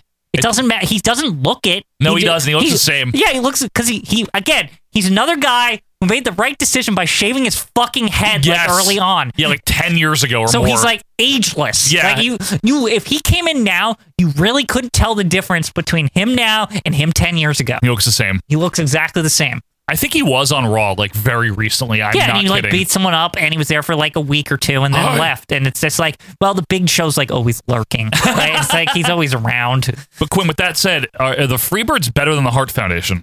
Is the Freebirds better than the Hart Foundation? Some would say yes because they Some would say yes. I would say no. Really? Okay. I want to hear your case here. My case is that the Hart Foundation, the one benefit they have is that they didn't last long enough to be completely diluted into the point the Freebirds are just I say they're on life support. You really think so, right? This is a firm belief that you hold. That yes, because every time I see them in anything that isn't that one period of time, they're so bad. You really think they're so terrible and useless? It's always Michael Hayes posing with JR or something. It's I'm here, Freebirds, they exist. It's shut the fuck up. No one even cares about this anymore. So do you think they get by on legacy? Yes, 100%. It's to the point where most people are what did they do? Like, you know what I mean? Like, if you turn on WCW in like 1989, right? And you didn't like even, the Freebirds here, and you're like, oh boy, let me see. And you didn't even like know about this world class shit. You only know JR and fucking like who are the other announcers? Like Bob Caudle, Tony Schiavone. Like they're all like Freebirds are good. Like that's like literally your only like point of reference for why they matter because they never did anything good in WCW. So is it or Jim Crockett Promotions? So is it basically like if you kept hyping up Demolition, but you only showed somebody like the Crush era? Right, exactly. You're like Demolition is good because we say they're good. Right, but they're not. Like they haven't been good in anything that I've seen. You know. So, with that said, though, and I'm going to acquiesce to that, I don't know that they were really... I don't know what they did territory-wise and how important they were to the territories that they visited after 1984. Yeah, the only delusion of the Hart Foundation that you could even bring up is that, like, remember when they sort of alluded that they were kind of together when some of them appeared in WCW afterwards? Like British Bulldog and Jim Neidhart just appear in WCW, and it's like it is like alluded to like, they're from the Hart Foundation. JJ Dillon brought them in or something. They can't call them that though. Yeah, they're. But doesn't Brett have nothing to do with them? The Hart family or whatever. Yeah, but Brett's like not involved in that. He's like, I didn't really want to be with Jim and Davey. You know, like but the storyline acts like they're friends. I know. That's all I mean to say. Okay, so with all that said, does the huge feud that the Freebirds had with the Von Erichs in World Class and the rest of like the stuff that they did, short as it was, a year and change, does that trump the Hart Foundation's, 7-8 month run? It doesn't, because they were so good. They were so fucking good. There's not like a bad. Well, then again, okay, wait a sec. Patriot, crummy. Yeah, there is that period. That felt like beneath everyone involved in it. Yeah, flag matches with Vader. Okay, yeah. It was shitty. It was. But it's also only like a month. Is that because they're so short? Is that month their decline? Like, is that like the Freebirds probably like tail end of their good period? I guess, but like by October, the Hart Foundation's feuding with DX, so it's back up again. Right. It's just like one bad month or so. It's real. It was only like September. Here's the other thing we didn't mention is the Freebirds. A lot of people bring this up too. Yeah. Is that the Freebirds did have a weird influence on stables. The fact that Freebirds rule is still a thing to this day. I don't like it. I know you don't like it, but it doesn't make sense. Two guys won the titles. They are the champions. I don't understand this like casual, like, well, if this other guy wants to defend it, what are you talking about? Idea is that how is that okay? So the idea, it's just like Ravens rules or whatever. I don't like it. It's the idea that the wrestlers like have signed some special contract where they're like a corporation in a sense where they're like an entity. So like any formation of them is the other one. Well, because of that, the Hart Foundation's staying at number 2. I hate that stupid rule. Just because you hate the I hate it. No, I've never liked it anywhere. It has persisted. I don't like it when Demolition did it. I don't like how they were like, we're the tag champions, but here's our new guy. He's also the tag. No, he's not. He didn't win the belt. You know what? He didn't beat Andre. You know what the saddest part about all of this is? Yeah. Is that the Freebirds weren't even the best at the Freebirds rule. Obviously, New Day is actually way better at it because it's like they don't even like most of the time they don't let Xavier defend the belt. It's more of just like one of these like emergency situations where like, oh, they hurt Big E at the beginning, like something like that, and like it's like Xavier has to replace him. Like it's like Xavier's essentially a manager who can he's allowed to wrestle occasionally. Good. Yeah, I like that version. Yeah. I don't know, man. I think that I grew up watching the Hart Foundation stuff. Right. I didn't watch the Freebirds, and I mean, it sways us, but I think we factored in, though. I really think it's the years and years of degradation on the Freebirds is what hurt them more than anything else. And that the Hart Foundation just don't have that. Hayes is a very good, charismatic leader, frontman of a stable, right? Yeah, but it's literally the rot of it is what the issue is. The Jimmy Garvin era. Yeah, the years of just rot. Like, just nothing. Brad Armstrong. Yeah. Big Daddy Dink. Yep. DDP. And then just literally Global. like Jimmy Garvin and Hayes lingering around as like two old men. Like, remember they're in like some 94 WCW pay-per-view or something? Yes. No, he's there in 94 like, still. What is this? Like, why are they 1994? So is it the Al Bundy throwing that one pass, like resting on his laurels for the rest of his career? Yes, it very much is. I love the Hart Foundation. I think that the Freebirds probably with the Von Erichs drew so much money and fans and interest in World Class during that period of time. Yeah, but look what happened to World Class. That lasted a while. But I also think that the Hart Foundation and Austin were instrumental in really reviving the creativity of the WWF. They're also a big aspect of the Attitude Era. Right. The Hart Foundation. Okay, yeah. Keep them.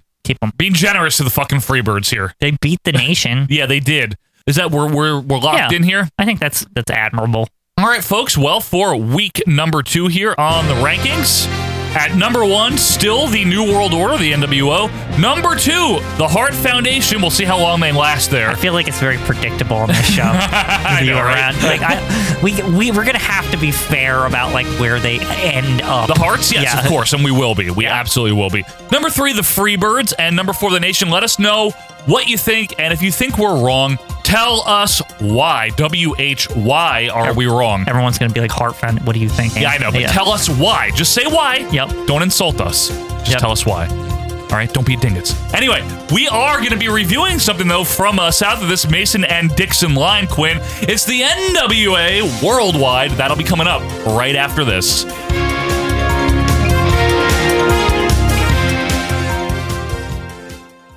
Hello, wrestling fans. It's Joe here, and while we're on a break, I just wanted to take a moment to shout out 3 friends of the show. Check out The New Day Podcast, hosted by 3 guys that have actually worked in the actual wrestling business. I'm talking about Xavier Woods, Kofi Kingston, and Big E. They're going to bring their unique perspective as fans, but also as people that actually work in the industry, to a very creative and entertaining podcast. New Day Podcast. And then check out Greetings from Allentown, hosted by one man, Peter Winson. He'll take you on a whimsical journey through retro wrestling's past. It's unique, it's quirky, it's Greetings from Allentown. And finally, if you like your retro wrestling slathered in barbecue sauce, check out Mike Mills and Bookin' the Territory as they bring you the very best in the Southern fried wrestling. We're talking about Smoky Mountain and the NWA. It's Bookin' the Territory. So again, our 3 friends of the show, The New Day Podcast, Greetings from Allentown, and Bookin' the Territory. And all this may sound pretty and it may sound sweet, but it goes from the top of our head to the bottom of our feet. And the main thing you got to keep in your mind is this, that we are the greatest, the newest, the youngest, and the latest. And we are coming down to Georgia. And when we come to your city, we will get down with our nitty-gritty. We've broken attendance records everywhere. We draw more than Bob Seger's ever thought about. Hart, the Commodores, more people seen us. We broke the New Orleans Superdome attendance record, baby. So I want to say this closing remark, Gordon Soley. Everybody out there, you do whatever you want to say and do whatever you feel you must. But when the result ends up, another one bites the dust. The Fabulous Freebirds. And welcome back, wrestling fans, to our Vantage Point, the Retro Wrestling Podcast. It is episode number 193. Thank you guys for being with us here. Michael Quinn, we're reviewing something. Yes, we are. Now, how did we get here? I'll tell you how. Well, we needed to not do WF. Yes, we needed to get away from that. 2 in a row. So I asked my friend Quinn here, I said, Quinn, what promotion would you like to review? And he's like, I don't know, why don't we do something like NWA or WCW? I said, okay. Right. Yeah.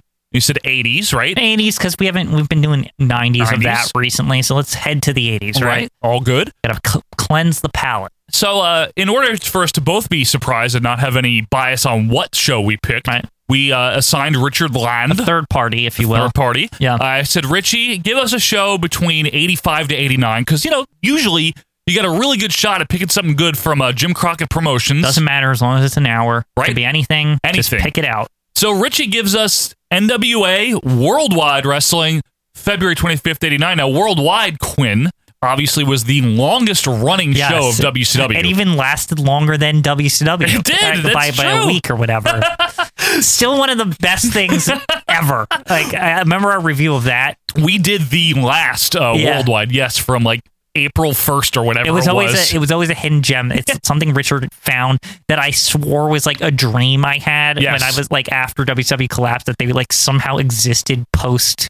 It's tremendous, the company existing. And it really did. It did happen. And from what I understand, he has recently got his hands on a new copy of that where it's not in black and white and all messed up. Oh, wow. Remastered. Yeah, so hopefully that'll be seeing the light of day soon. But Worldwide, folks, started all the way back in 1975. That's right, the Ford administration. Yeah, holy moly. Long time ago there. Worldwide, to me, it's so interesting that it was on like longer than most anything. Forever, right? And it started as Wide World Wrestling, and they renamed it to Worldwide Worldwide Wrestling, to not be confused with like Wide World of Sports by ABC. Wow, it is confusing. Wide World of Sports was a big fucking deal in the 70s and 80s. It was like you better watch this show. I mean, even Peter Jennings would be like, whoa, Wide World of Sports is coming on. I'm getting out of the fucking way, right? It's like... And I loved Peter Jennings. Yeah, I'm just saying, like, remember how they would like tiptoe or how prestigious Wide World of Sports was to ABC because they didn't have anything else. They needed it. Like literally, even the serious newspaper, we're getting the fuck out of the way because we got to watch Frisbee or some shit like on Wide World of Sports. This is ABC's Wide World of Sports. Anyway, Worldwide was it was not a cable show. It was on like television syndicated and stuff like that, and it was not a main show, but it was like, it wasn't crap either. Yeah. It was important enough for most of its run. It wasn't like, obviously the Saturday show for like Crockett was a big deal. WCW Saturday Night it turned into. Yeah. And Worldwide, I feel like a lot of it took place in an arena, whereas like the other shows sometimes were more in a studio. Yes. And Worldwide was still like retained as this like weekly arena show, tapings. like a relic for WCW at that point, like or NWA, Jim Crockett Promotions. It was like we retained Worldwide as our arena show. It was. It always was. It always was. Yeah. So it was a good enough show, and we've reviewed plenty of them before, various years and things. But this time around, we were presented with 1989. So, Michael, in early 1989, right now in the NWA, we are gearing up for a big Flair Steamboat feud that'll be going on. That's the main program in the NWA. It's so main they barely talk about it. It's this not whole even mentioned fucking here. thing. Yeah. Did they even say it? Other than there was like a commercial where it was like briefly in it. I don't think it's mentioned, but that's going on. And in the other territory there, the World Wrestling Federation, the despised entertainment group up there up north. Yeah, those jerks. Those assholes were gearing up for Hogan Savage at WrestleMania 5. So that's the landscape here as we go to NWA Worldwide, Quinn, February 25th, 1989. And the first thing, before it even starts up, we catch it on WPIX in New York. WCW in the 80s on a New York local TV. That's really weird. That is weird. I was surprised that they were carrying it up here by us, but hey. There was something in Passaic or whatever. I don't know. Like Secaucus. I could not believe seeing that on that. Weird, right? It doesn't go together. I didn't realize you could get WCW on Pix. Up here? Yeah. Back then? Yeah. I guess you could. Now, Ted Turner owned it by now. We should mention that. So even though it was NWA in name, still it is not Jim Crockett Promotions anymore. It is now World Championship Wrestling. I was a little confused about this show. Was it called WCW Worldwide or NWA Worldwide? They hadn't phased out the NWA name yet. They would continue to do so as the 90s began. By 91, it's pretty much completely phased. They don't need to pay those jokers anymore. Like, I'm sorry, but like it always was weird to me that the NWA like at some point was like leeching off WCW / Jim Crockett Promotions, not the other way around. Yeah, by like 87 is when it started the flip. Right, it was just like 87, 88. This is bigger than that. Yeah, like what I mean. Nobody cares about the other territories. They just want to know what the fuck Ric Flair and the Horsemen and pretty much Quinn. Sting and Lex Luger and all those people are doing, right? Yeah. And Rick Steamboat, obviously. Yeah, and Rick Steamboat. We get a fantastic intro song, I gotta say, with clips of all the hottest stars, like some Mass Jobbers and Dusty Rhodes, who's not there anymore. The music is very hopeful. Yes, I don't know how any other way to describe it. It's good. Yeah. Very good music, in all seriousness. And then we hard cut to Jim Ross in front of a horrendous green screen angle. Hello again, everybody. Jim Ross here for Worldwide Wrestling. Thanks so much for being with us. Another exciting hour. He's in like the fucking sky. Like seriously, like this is the worst green screen angle ever. Like possibly even worse than that Cole and Kevin Kelly from that weird Raw where they're like sideways on a roof or like whatever. 97, right? Yeah, like where they're like too big. Like the proportions is all fucked up.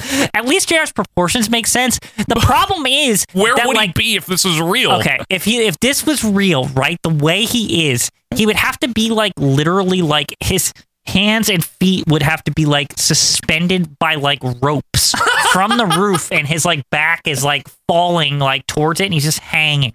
But he's not facing the floor; he's like facing the ceiling. It's horrible. It's awful. It's like the Sky Sports ceiling cam. Yeah, it's really bad. This is the kind of shit that always grinds my gears. It's the whole show too. Yeah. Every time they go, even other people start hanging with him from in the sky. Like later, it's terrible. Like somehow they're walking up there. I don't even know. They're like sideways. And his double-breasted jacket is really shitty, by the way. Anyway, we see this is recorded in SLP as Dick Murdoch and Michael Hayes wander in. Yeah, into the sky. Yeah. Like somehow. Dick Murdoch in 1989. What? Weird. I didn't expect He's him. not even relevant anymore. No, I like him, though. And then the next time he would show up, it'd be at the Royal Rumble. Don't bring that up. 1995. Dickie Murdoch. Yeah. Jim Ross is like, this is where the wrestling happens. That's cool.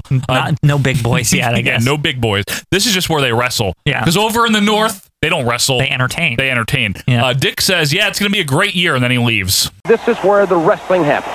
There's a lot of things happening all over the world. You know, it's going to be a big, exciting year in '89, Jim Ross. So fat. It's going to be a great year in 1989. Bye. That shit sucks. Good insight there, Dick. Yeah.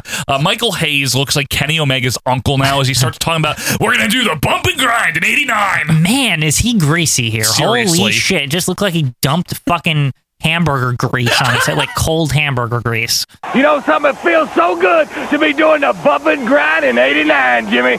You know what I realized? He's just Doc Hendricks, but like different words. More dance. Yeah, but it's like the same thing. It's like, oh, we're going to do the bump and grind. Like, that's Doc. How long was he involved in like, here's the thing is you're saying he's like Doc. Whatever your answer is, too long. It's because he's like already like in the booth too much. Like, you know what I mean? Like, it's like, you're like, does he like wrestle? Like, what is he? Like, I don't know. He does both.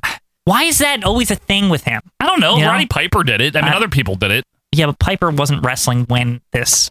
True. He was just said, I'm just going to sit here. Yeah. Anyway, JR looks thrilled to be doing this as he throws down the ringside where our ring announcer is Bob Caudle. I guess they downgraded him or something. What happened? I like him. Hello, fans. Yeah, it's like, I'm the ring announcer now. No one even fucking knows who I am. Ladies and gentlemen, this event, a one-fall tag team match. Our opponents. He introduces the team of George South and Gary Royal already in the ring. Jobbers. Yep. Their opponents, Quinn, are the Fantastics, and I don't know why, but there's some hideous editing where you see Caudle leaving the ring as the Fantastics are introduced on a voiceover by somebody else. I don't know what that was. What was that? Yeah, I was curious about the same thing. Please welcome Tommy Rogers and Bobby Fulton, the Fantastics. Here are the Fantastics. Yeah. You see, like, Caudle getting out of the ring. Maybe they were like, we don't want Bob Caudle announcing us. Anyway, Fulton and Rogers come out. The downfall of Bob Caudle here. He's so good.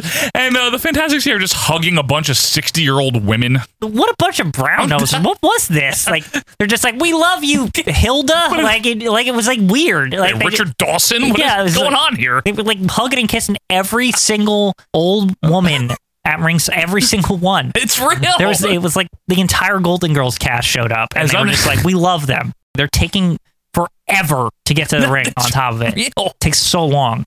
Anyway, the Fantastics with a really dorky high five to each other as Fulton starts with South. By the way, this arena is very dark and dank. It's dank. I understand that this is the arena one, but could you light it up a little bit better? Like, that's Worldwide shtick, right? It's an arena. Yes. Just make it look better. That's all I'm saying. Turn on the lights a little more. That's all you got to do. Referee's going to be Teddy Long. Because 80s. Yes. JR is alone on commentary, by the way. Why? Did they not care about Worldwide or something? Like, I thought it's their oldest, most prestigious or whatever. Because the thing you got to remember, Quinn, it's very serious. Right. They're very like, this is a serious sport. We only need one guy to call the moves. You don't even banter on commentary. They do it in the NFL. And even baseball. Back then. I know, right? But that's probably the mentality. Like, you only need JR. Bob Costas and somebody. Yeah, and baseball with Tony Kubek. I don't know who he did with football, but yeah. Gumbel and Costas at one point go together. Greg Gumbel or Bryant Gumbel? Well, the sports one. Bryant Gumbel. Greg, yeah. Yeah. I don't know. Greg was okay. Yeah. Fuck Bryant Gumbel. Anyway. They always had good coats on NBC. I always noticed that just on the side. Like, their announcers had good coats.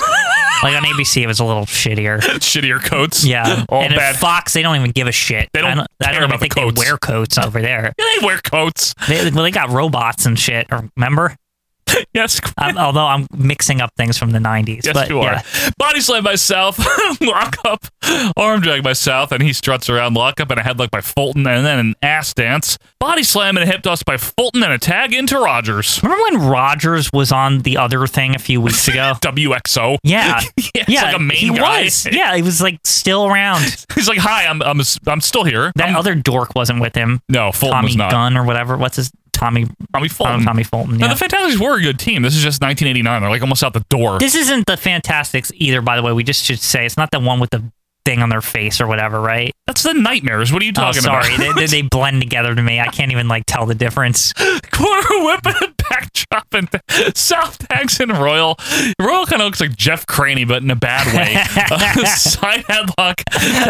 He does. Tag back to Fulton, but south of the punch, and then another Fulton turns it around and lands a few punches in the corner. Rogers with a snap suplex on Royal. Irish whip is reversed. Sunset flip by Rogers against a half count. Tag to South now, who fires away with punches off the ropes. Hideous forearm misses. Rogers now with some punches. Tag to Fulton. Fulton's hair, by the way, is total ass. Yeah, it's really bad. Really bad. He lands a sunset flip, but South with a tag on the way down. Royal now hammers away. The faces with a quick double hip toss, and they catch South off the ropes. Nice sequence. That was. Yeah, I'll give him credit. The rest of this is just very wrestly, as we see an old man looking on with a stern face. Seriously, why did they decide to focus like the camera on like just some random old guy? I don't know. And get ready, folks. This happens like the whole rest of the damn show. It's like Kevin Dunn experience or something. Nothing like a long, meaningless match, Quinn, to open up a syndicated show. Yeah, that's how you really win us over. It really makes you not change the channel to like Inside Edition or something, like whatever's on basic at Entertainment that point. Tonight, whatever the hell's going on. Yeah. Home Shopping Network. Yeah. Seriously. Diamond Ladies designer look watch and the early warning radar detector, so stay tuned. Headbangers Ball continues. With me now as promised from Exodus, we have Rick and Gary. Guys, welcome. Tyson laid it on, pouring it on, down goes Bruno into the rope. More information is coming in on the United Airlines tragedy this morning.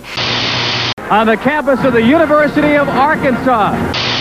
Now here is Melissa Proctor wearing today's fashions in her latest Star Search fashion. Yeah, Hulk Hogan, I remember the time that you came up begging to me, that you needed Elizabeth to walk down that aisle with you for extra inspiration because you were going against King Haku and you were worried, Me being unselfish, said, Hulkster, go. Excuse me.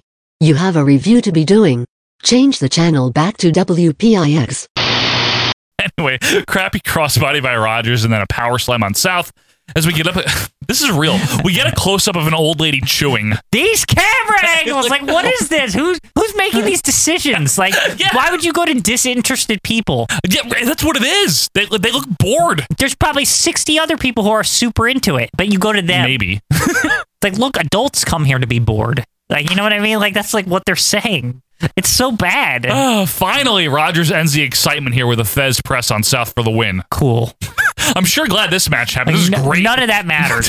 None of it fucking mattered. I love wrestling. Don't you just love wrestling for no reason? Yeah. It's my favorite. Anyway, hard cut to a musical promo for wrestling, I guess. It's supposed to make us want to watch or something. What? Like what? Yeah. They don't say what it's for. Just it's stuff. And there's music. There's nothing. There's nothing going on in this. Like, you're waiting like, come to the live shows. Right, or come like, to, what the fuck's their next pay-per-view? Like Chi-Town Rumble, whatever it is. I don't even know. We're doing a pay-per-view, so nothing. No, instead it's just a bunch of stuff. Like JYD. Yeah. Cornette. Sting. Rick Steiner. Hawk. Sting again. Hawk again. Flair. A weird-looking kid. Cornette again. Hawk again. Then the same clip of Flair. NWA. Catch the pinfalls. That's a hideous catchphrase. I prefer where the big boys play over that. Like, honestly, catch the pinfalls. OVP, catch the pinfalls. Like, it's just horrible. That's terrible. Yeah, that's terrible. That's a lousy fucking catchphrase. I can't believe how poor that is. Oh my god. What were they think? This is like really. This highlights like what was going on over there in 80. Like 89's known for like. Management was just bad, right? It's like Hurd was there. Yeah, like this is like the kind of shit that like I can't fault the wrestlers for this. Like somebody in fucking marketing thought that was the one, right? That'll bring them in, man. I mean, what did they? Maybe at Pizza Hut they used Catch the Pizzas at some point, and they thought we'll try it over here. Maybe in the MLB they used Catch the Baseball. Yeah, I don't know. But either way, now it's NWA Catch the Pinfalls. This is horrible. Let's do it. Anyway, we now get a plug for the NWA Main Event Hotline. Already shilling this shit in 89. And like, already. And it's already 1-909-9900. It's the hottest number in wrestling, according to JR. And it will be for like 10 years straight, probably 12 till the collapse. It is. It's like the end. I wouldn't even be surprised, Joe, on that final worldwide, because I don't remember now, but if there was somehow a hotline shill. I can't remember. Like, There might have the been. company doesn't even exist anymore. There was a magazine show, and we were like, "What is there to talk about?" I remember that. But they got to sell that last issue, right? They got to make sure they don't have anything left in the inventory. But fuck, I bet you the hotline. I don't remember. Find out what happened after the show went off the air and everyone went home. Everyone left. That's all. And JR we followed Lex Luger to his car. You know what I mean? Back to his condo. Yeah, exactly. With Liz. Anyway, JR says you can hear exciting play-by-play from ringside for the big event. So wait a minute. Are you telling me that you can call into this number for 45 cents a minute and listen to play-by-play? Are you serious? Well, would that be cheaper than ordering the pay-per-view? Well, what's 45 cents a minute times 3 hours, whatever? So 3 hours, right? So 180 minutes, 180 right? minutes times 45 cents. It's $81. So no, it would not be cheaper. It's not a good deal. There's no way they have recordings or something. So somebody's literally speaking into a fucking phone. And you hear phone quality and you can't see anything. But you know what?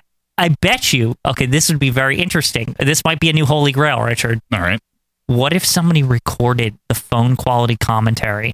There's no way. And it's different too. It's like somebody else. It's like not JR. It's like Bob Caudle. It's like Bob Caudle on the beat here. Oh, here I am. I don't know. He's calling it and they synced it up to the video. Also, my Bob Caudle, I'm doing Dick Graham. I'm sorry. I forget how to do Bob Caudle. It's like one of those commentaries though. It's like nobody's ever even heard this. I don't think that's real. I think they said it. He misspoke. I'm just saying. Imagine if it is real. Yeah. Also, kids, ask your fucking parents before you call this, okay? Yeah. Back to ringside now, where the Terminator is introduced. He oddly looks like Mr. America. like seriously, it looks like. Oh yeah, it's real. That's not Hulk Hogan, right? Yeah. Well, it could be. He's in disguise in NWA. He's NWA. not, though. Mr. America's not Hulk Hogan, right? Oh, well, he isn't. He's right. not him. I am not Hulk Hogan, brother. The Terminator is a really creative name, by the way. His opponent is Dick Murdoch, who is a face, by the way. And JR literally goes, low center of gravity, a.k.a. he's fat. Yeah, I'm not even joking. He's chunky here. He says this. I like Dick Murdoch in the ring, though. He's not that bad. He isn't? Did you watch this match? Well, this touche, Quinn. Yeah. Tommy Young is going to be the referee here as Dick goes to work with the side headlock. See a 10-month-old in the crowd. Because this stinks. That's the best they got. Don't they have any people in the middle of their lives watching? Yeah. We got babies and old men. Right. Is there anyone 30 here? Seriously, people who buy the tickets. Right. Because it was clearly a gift to the old men and the children. And the seniors get a discount anyway, so even if they bought it themselves, it's not full price. Is there anyone not wearing diapers in the crowd? Anyway, wrist lock by the Terminator. If you care at all, the Terminator is Animal and Johnny Ace's other brother, Marcus. Excuse me? Marcus Laurinaitis. It sounds fake, right? Yeah, I feel like every week you make up a new Laurinaitis. There's other ones that just have existed over the years. He's a Fury from Rage and Fury, that great team. I don't even remember them. Who? JR, it doesn't matter. JR now says, we got something from Old Spice coming around. They're just fucking around in a wrist lock. JR is literally, Quinn, just talking about anything to keep this moving. I don't blame him. Talking about cold beer or whatever is way more exciting. It's true. Almost 300 pounds. Great movement there by the big veteran from Canyon, Texas. Route 2, Canyon, Texas. Dick Murdoch. Fans, we're going to tell you how you can get your own official Old Spice NWA gym bag. We're still in a damn wrist lock, minutes here, as a guy gets up and leaves in the back. I'm not even kidding. I literally saw him just get up and leave. Yeah. Even Tommy Young is looking at these guys really? As we see a middle-aged lady, what is with all these crowd shots? What is going on? Oh, no. They're all random. JR is, meanwhile, just filling the airwaves with sentences that have no conceivable period in sight. It's I'm hearing Old Spice and the cold beer and Dick Murdoch, just going on and on, he's a John Madden impression. I'm not even kidding. Anyway, a lateral press by Dick gets one. That stinks! It's horrible! Why is this happening? I thought the NWA, I thought 1989, you see good wrestling, you catch the pinfalls. This is garbage. This is horrible. Yeah. Dickie wins with a brain buster. Fucking cares? Seriously, who fucking cares? It doesn't matter.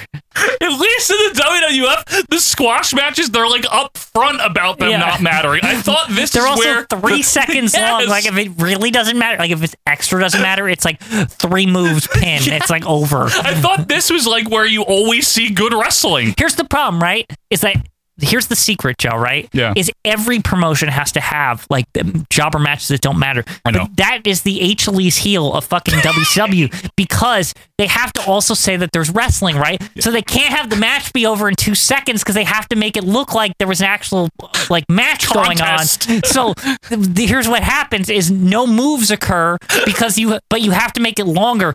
Normally, if no moves occurred in WWF, it'd be 30 seconds. It'd be 30 seconds long. But here, it's got to be at least 5 minutes minimum, so you're fucked. You're just fucked. And that is the downfall right there about that strategy. And it would be hard cutting into that same crappy music bumper, with all the clips of Hawk. Yeah, you like NWA assholes? You better catch the fucking pinfalls. You better fucking catch them. They take 5 minutes, but you got to catch them. Catch them.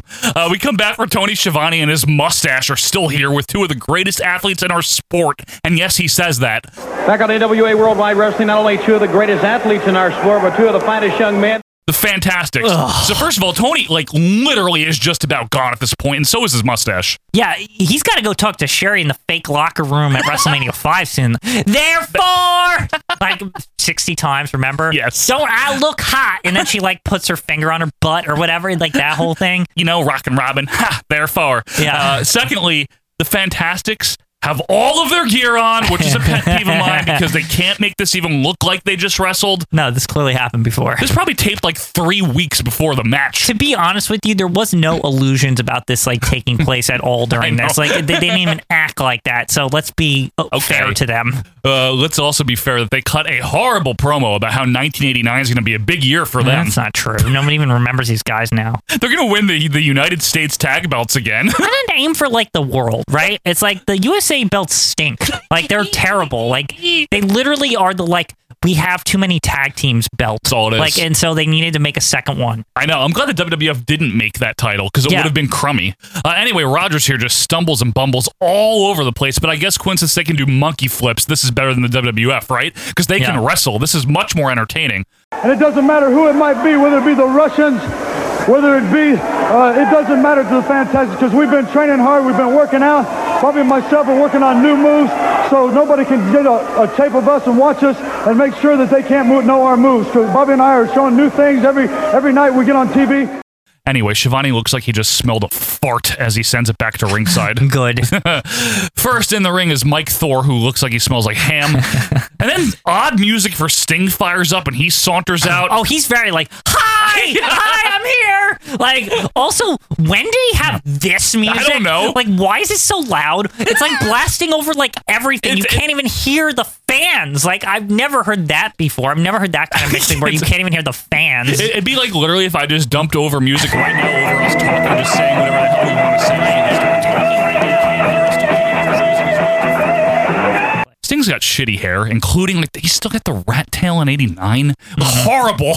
Anyway, I can't wait for this as Thor attacks to start here. He fails though, and Sting gets a Vader bomb. Right. Lots of yelling by Sting. Lots of woo. And the kids love him. You know why? Why? Because he's actually entertaining, right? Even though he's not the best wrestler. It's funny how that works, isn't it? It's true. He's literally the most over guy we've seen. Interesting. Yeah. But he's not doing tons of moves. He's doing a lot of wooing, and there's children that also want to do the wooing. See, you do something that looks kind of fun, right? Then the kids, not a wrestler! And then the kids want to do the fun thing.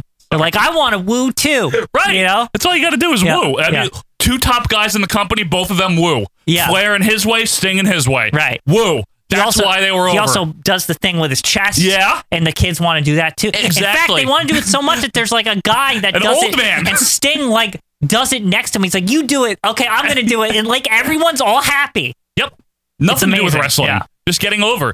Anyway, JR just rambles on and on. Sting's dicking around with this chubby Baker and then wins with a scorpion hold as JR throws to an Old Spice commercial, which features Rick Steiner and the NWA gym bag. I could not believe what they said in this because this is literally what they were getting at. They go, Rick Steiner has terrible BO. I believe that. But he uses Old Spice and that shit fucking works. I'm not even kidding. That's actually the ad. Rick Steiner trains hard to get his way in the squared circle, but even Rick's brand of discipline can't square away world-class body odor. I thought I was gonna have to make that up. No, that's me usually embellishing. No, they fucking say this. I know. It's even the terrible BO of Rick Steiner is no match for Old Spice. It's incredible. They put him down. Now, to be fair, though, in the commercial, if you look at Rick Steiner, I believe it. I mean, look at him. Do you think? Honestly, I would think Animal has really terrible BO. Oh, probably all the tag team brothers people do. Yeah, and bad breath, too. Yeah. You know? I'm just saying. I think Hawk has worse BO. Do you think Hawk uses Listerine? Probably. He probably uses Banaka. He probably takes care of his breath and So you think BO. he's deceptively hygienic? Hawk seems like a deceptively hygienic because his haircuts. You know how I know this is because his haircut's always short. It's very clean. You can tell he takes care, right? Animals is all over the place. Yeah, that's why Rick is a good candidate for bad BO because his hair's all fucked up always. I don't trust him. But Scott definitely fine. Doesn't have a BO problem. You don't think so? No. Can't even say BO. Yeah. Back to ringside where Mike Justice and Robbie Keith, yeah, sure, who cares? They're introduced to a mixed react. Who are they? Their opponents are already in the ring with Paul Jones. Like, really, we're still doing this? Yep. It's the Russian Assassins number 1 and 2. Who? Like, serious? Who? Creative name. Even the crowd is like, what is this shit now? Like, the crowd is confused. Like, who are these guys? Yeah. I don't know who they are. Like, I don't know. Can we bring Sting back? Like, where's he? They don't care. This match stinks. I don't care at all. Tommy Young is the ref again. JR says they're good, which is why we've never heard of them. As some hick, like one guy's like, USA! Does this shit even matter? No. Like, seriously? No. That's the thing. No. Like, are they going to do a finisher that I'm going to need to know about Nothing at the matters. Chi-Town thing or whatever? No? That's the thing. They're not even talking about pay-per-view on They're this. not doing anything. Yeah. Paul Jones is shown looking like he works for Coldwell Bank. Meanwhile, JR calls one of the assassins 6'8", which would make Tommy Young 6'7", because they're standing next to each other. Mm-hmm. There's literally nothing at all going on to give any kind of a shit on. There's like a couple of mass faceless shitty wrestlers with CCCP on their tights, beating up just nondescript wrestlers where JR keeps a monotone run-on paragraph and I'm supposed to care. I hate it.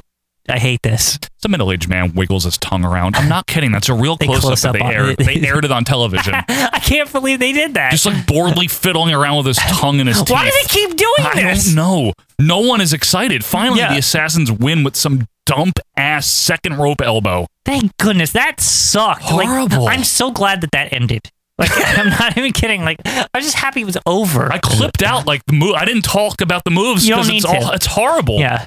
Go to break. We come back. We're JR and Stinger at the green screen. In the ceiling, of course. Yep.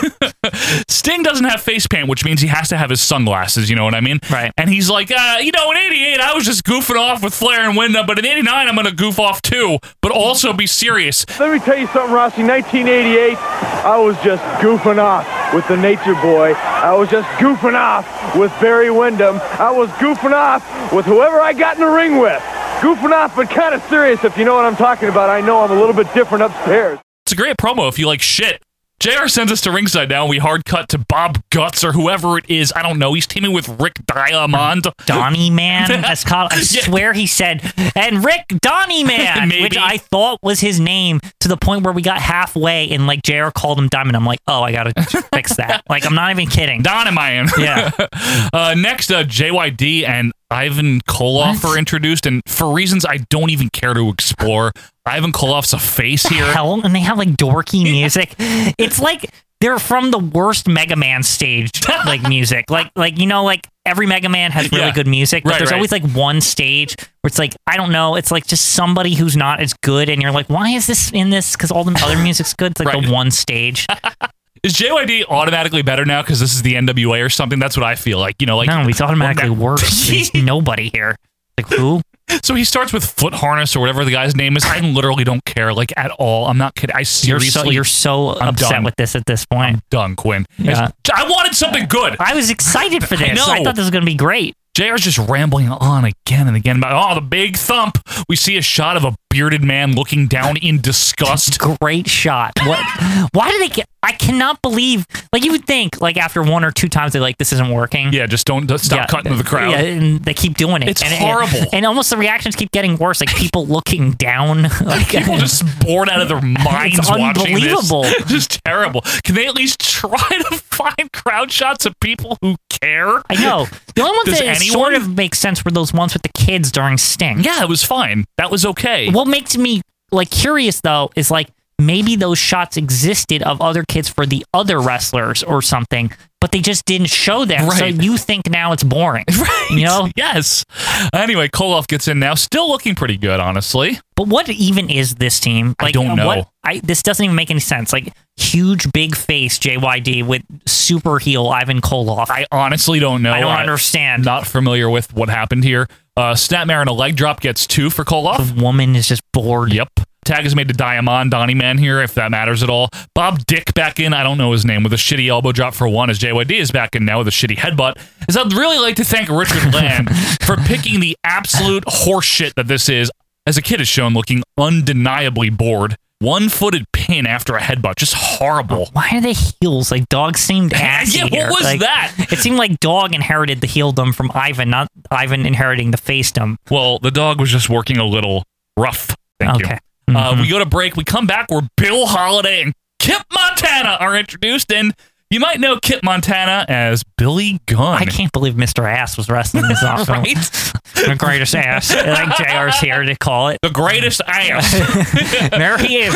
Mr. Ass. The greatest ass. I hate that. Sorry, Billy Gunn fact. Yeah. Their opponents are Steve Casey and Michael P.S. Hayes. And Hayes looking all greasy. Like super fucking greasy. Who the fuck is Steve Casey? It definitely isn't Scott Casey, right? No. No, is it him though? No, Like, he looks like Stan Lane on Quaaludes. I don't know who it is. he looks like Jeff Craney, but with like blonde hair. Blonde Jeff Craney on this show. He's a good fallback, you know? Yeah. Even the sound guy wants to get this shit over with. Like, I do too. He just hard cuts the music off. Yeah. And Rhea Perlman here shown at ringside looking for it. As Hayes and Mr. Ass start with Hayes getting the upper hand. Hayes with some no selling. What an asshole. And he's a face, too. Yeah. By the way, to your point about Michael Hayes, look what he's doing here. Yeah, I Like, know. who is this? He's like dancing around and just look like an idiot. But, like, what is this? Yeah. What is it? Like, It's nothing. The Freebirds are doing great here. It's wasting time. Right. And then JR literally already fawning over Billy Gunn. He's a rangy kid. What? What does that mean? Rangy kid. Rangy.